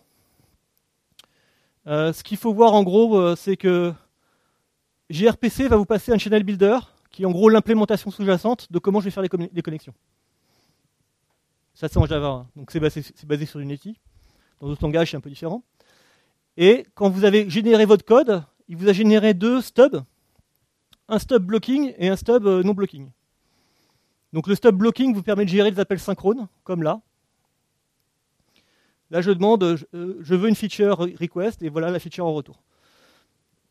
Donc ça ressemble à 100% à du RMI, tous les RPC qu'on a fait un jour. Ça a les mêmes défauts. Hein. Là, vous voyez, par exemple, je fais un appel réseau, mais je n'ai pas l'impression de faire un appel réseau. À aucun moment, je lui ai dit combien de temps je voulais attendre. Donc là, avec cette API-là, j'ai exactement tous les mêmes défauts que j'ai actuellement en SOAP ou en ce que vous voulez. La seule chose que j'ai gagnée, en fait, c'est que le message est plus efficace en termes de réseau. Mais le mode de fonctionnement, le couplage et tous les inconvénients connus du RPC sont toujours les mêmes. Oups. Excusez-moi. Côté serveur, par contre, c'est différent. Côté serveur, je reçois aussi un serveur builder, donc il y a encore une fois l'implémentation sous-jacente. Mais quand j'implémente ma méthode, je suis obligé de m'implémenter sur un stream observer. Donc en fait, quand j'implémente côté serveur, que j'ai une ou n requêtes, je suis toujours obligé de faire un stream. Donc en fait, je suis toujours dans un mode qui ressemble à un observable Rx. C'est juste que mon observable n'aura qu'un seul élément ce coup-ci. Mais le serveur, je ne peux pas du tout l'écrire en mode synchrone. Je suis obligé d'écrire en mode asynchrone streamé. Et le client, si je veux m'embêter, enfin si je veux le faire bien, plutôt, je peux aussi l'écrire en mode asynchrone. Donc encore une fois, dans ces cas-là, je reçois un observeur. Donc j'ai un observeur. Là c'est un asynchrone dans les deux sens. Donc j'ai un observeur de requête et un observeur de réponse. Et à chaque fois, j'ai une API qui ressemble beaucoup à RxJava, RxJS, etc. C'est-à-dire que j'ai un onNext pour dire j'ai reçu un élément, je dois continuer, etc. Et à la fin, quand j'ai fini, je reçois un onCompleted pour dire ok, mon stream c'est fini. Donc si vous avez déjà fait du RxJS, du RxJava ou quelque chose qui ressemble dans ces mauvaises-là, c'est exactement la même chose. Si vous n'en avez jamais fait, je vous conseille d'en faire. Mais c'est un autre sujet. Et donc gRPC, en fait, ce qui est intéressant, c'est qu'au côté serveur, il vous force à le gérer comme ça. Il vous force à écrire du streaming. Côté client, vous avez le choix. Si vous avez un client qui fait un appel toutes les 3 heures, parce que c'est peut-être quelque chose qui n'est pas sollicité par un nombre d'utilisateurs important, le blocking peut marcher très bien. Si vous voulez vraiment avoir gérer beaucoup de requêtes simultanées en minimisant la charge, vous avez intérêt à faire la synchrone aussi côté client. Mais c'est plus compliqué, c'est plus lourd à gérer. Mais là, pour le coup, gRPC ne vous force pas dans un mode ou l'autre. Vous pouvez choisir. Par contre, ça reste du RPC. Ça reste du RPC, ça veut dire que, par exemple, l'URL que vous appelez en HTTP2 quand vous faites ça, c'est l'URL qui contient le nom de l'opération, donc le nom de la méthode. Vous ne pouvez pas passer de paramètres au sein de l'URL même. C'est forcément, je veux faire get topic, mon URL, ça va être mon namespace /getTopic. Je ne peux pas passer le nom du topic tout de suite. Ça va être un paramètre dans le body de mon post. Donc c'est comme en SOAP. Ça veut dire qu'en gRPC, nativement, ne me permettra pas de faire un simili rest. Mon identifiant de ressources sera forcément mon opération. Par contre, en streaming, c'est pareil aussi, mais j'ai un modèle à la RX qui est quand même beaucoup plus puissant. Et si vous voulez pallier à un certain nombre de choses, Google a sorti pour en Go une passerelle gRPC REST. C'est-à-dire qu'en fait, il prend le protobuf, il rajoute une annotation pour lui dire « je voudrais que tu m'exposes ça comme étant tel endpoint REST en prenant les paramètres dans l'URL qui vont bien », et il transforme une requête entrante JSON REST en requête RPC sur un backend. Donc ça permet d'exposer les API, donc ça permet en interne de faire du gRPC et en externe d'exposer du REST. Bah, du coup, il le reconvertit en JSON puisque c'est relativement facile. Pas forcément, non. Pour le coup, la passerelle REST, elle bosse aussi en HTTP1. Bah, ou elle bufferise et elle renvoie le résultat. Hein. En stream, c'est forcément un SSE ou un socket, mais je t'avouerai que moi, je ne l'ai jamais utilisé encore. Hein. gRPC, personnellement, j'ai regardé parce que ça m'intéressait de voir ce que ça fait et de voir comment ça marche. Mais en prod, j'ai aucune expérience pour savoir si c'est vraiment plus efficace ou pas, puisque c'est trop récent. Et donc, à l'époque, j'avais déjà codé plein de choses, donc j'ai pas recodé en gRPC.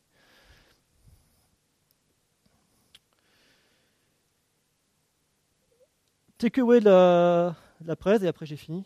Vous pourrez souffler. HTTP2 n'est pas forcément beaucoup plus rapide que HTTP1.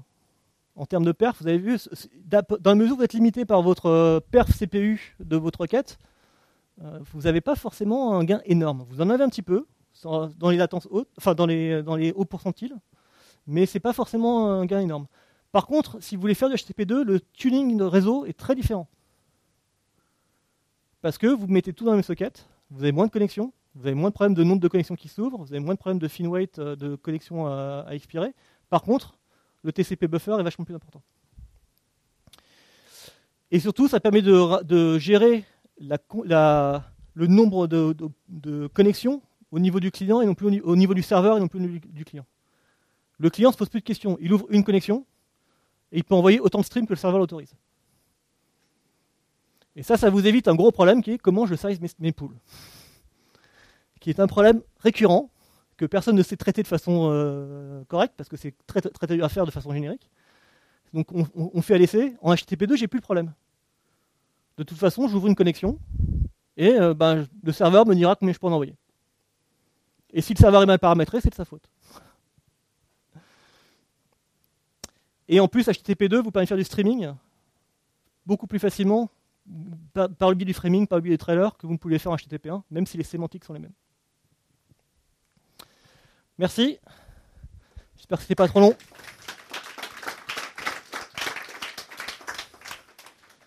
Est-ce qu'il reste des questions? Ouais, vas-y Alexandre.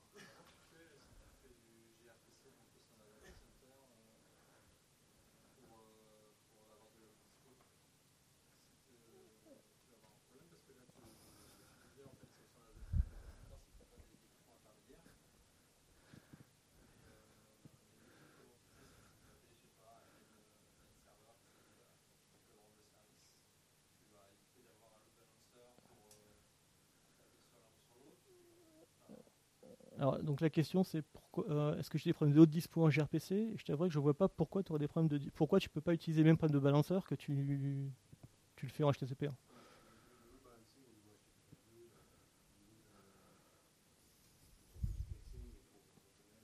Alors,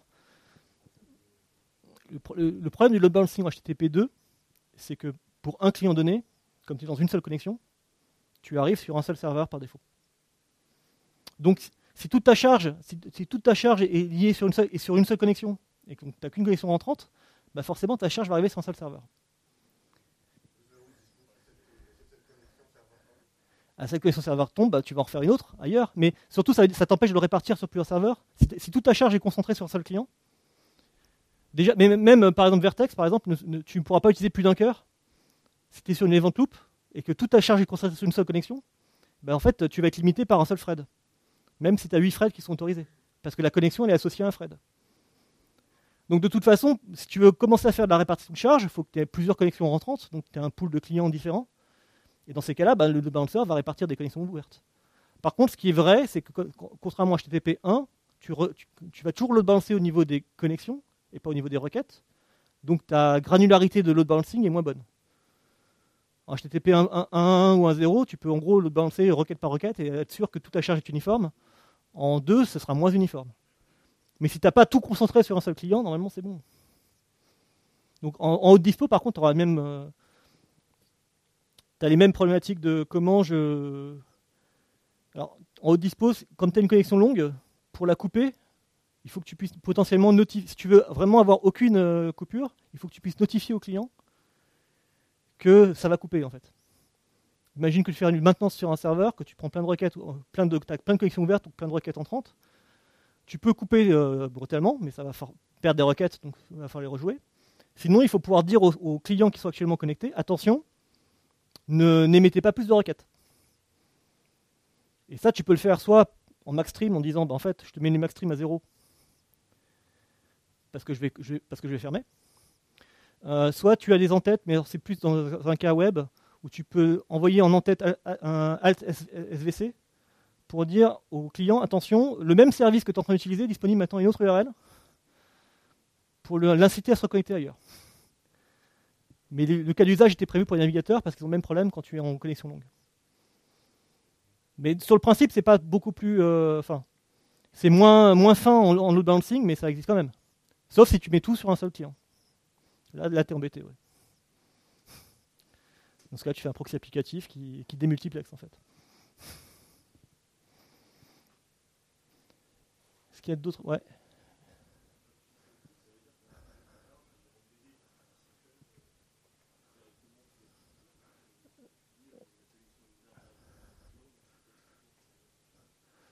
Alors, c'est pas une session au sens applicatif. Mais tu as un état de connexion. Donc oui, tu as un état. Après, tu ne sais pas si l'état, tu le maintiens avec l'équipement qui gère effectivement ta connexion, enfin qui gère ton application, ou c'est un équipement intermédiaire qui va refaire un dispatching derrière. Donc oui, tu maintiens l'état, mais c'est déjà en TCP, en HTTP, c'est vrai aussi. Tant que tu as une connexion ouverte, tu as un état. En HTTP 1.1, toutes les requêtes qui passent sur la même connexion, quelque part, tu as un état. Et c'est un bug classique de load balancer d'ailleurs, où tu commences à monter, où en fait, il garde des connexions TCP ouvertes, mais en fait, des fois, il redirige par erreur des requêtes dans la mauvaise connexion parce qu'elle était ouverte. C'est... Ouais, vas-y. Ouais.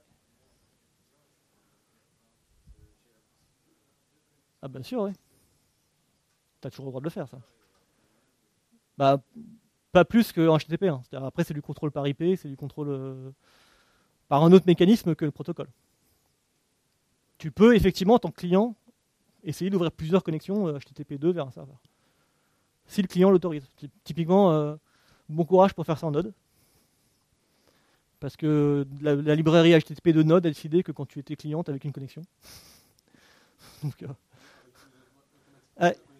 t'en ouvres jamais, ouais. Ou alors, il faut que tu réécrives ton propre agent de management de connexion, mais l'agent par défaut, il n'en ouvre qu'une. Donc, mais oui, dans l'absolu, il n'y a rien qui t'empêche d'ouvrir 18 connexions HTTP2. C'est moins efficace qu'une seule connexion. C'est...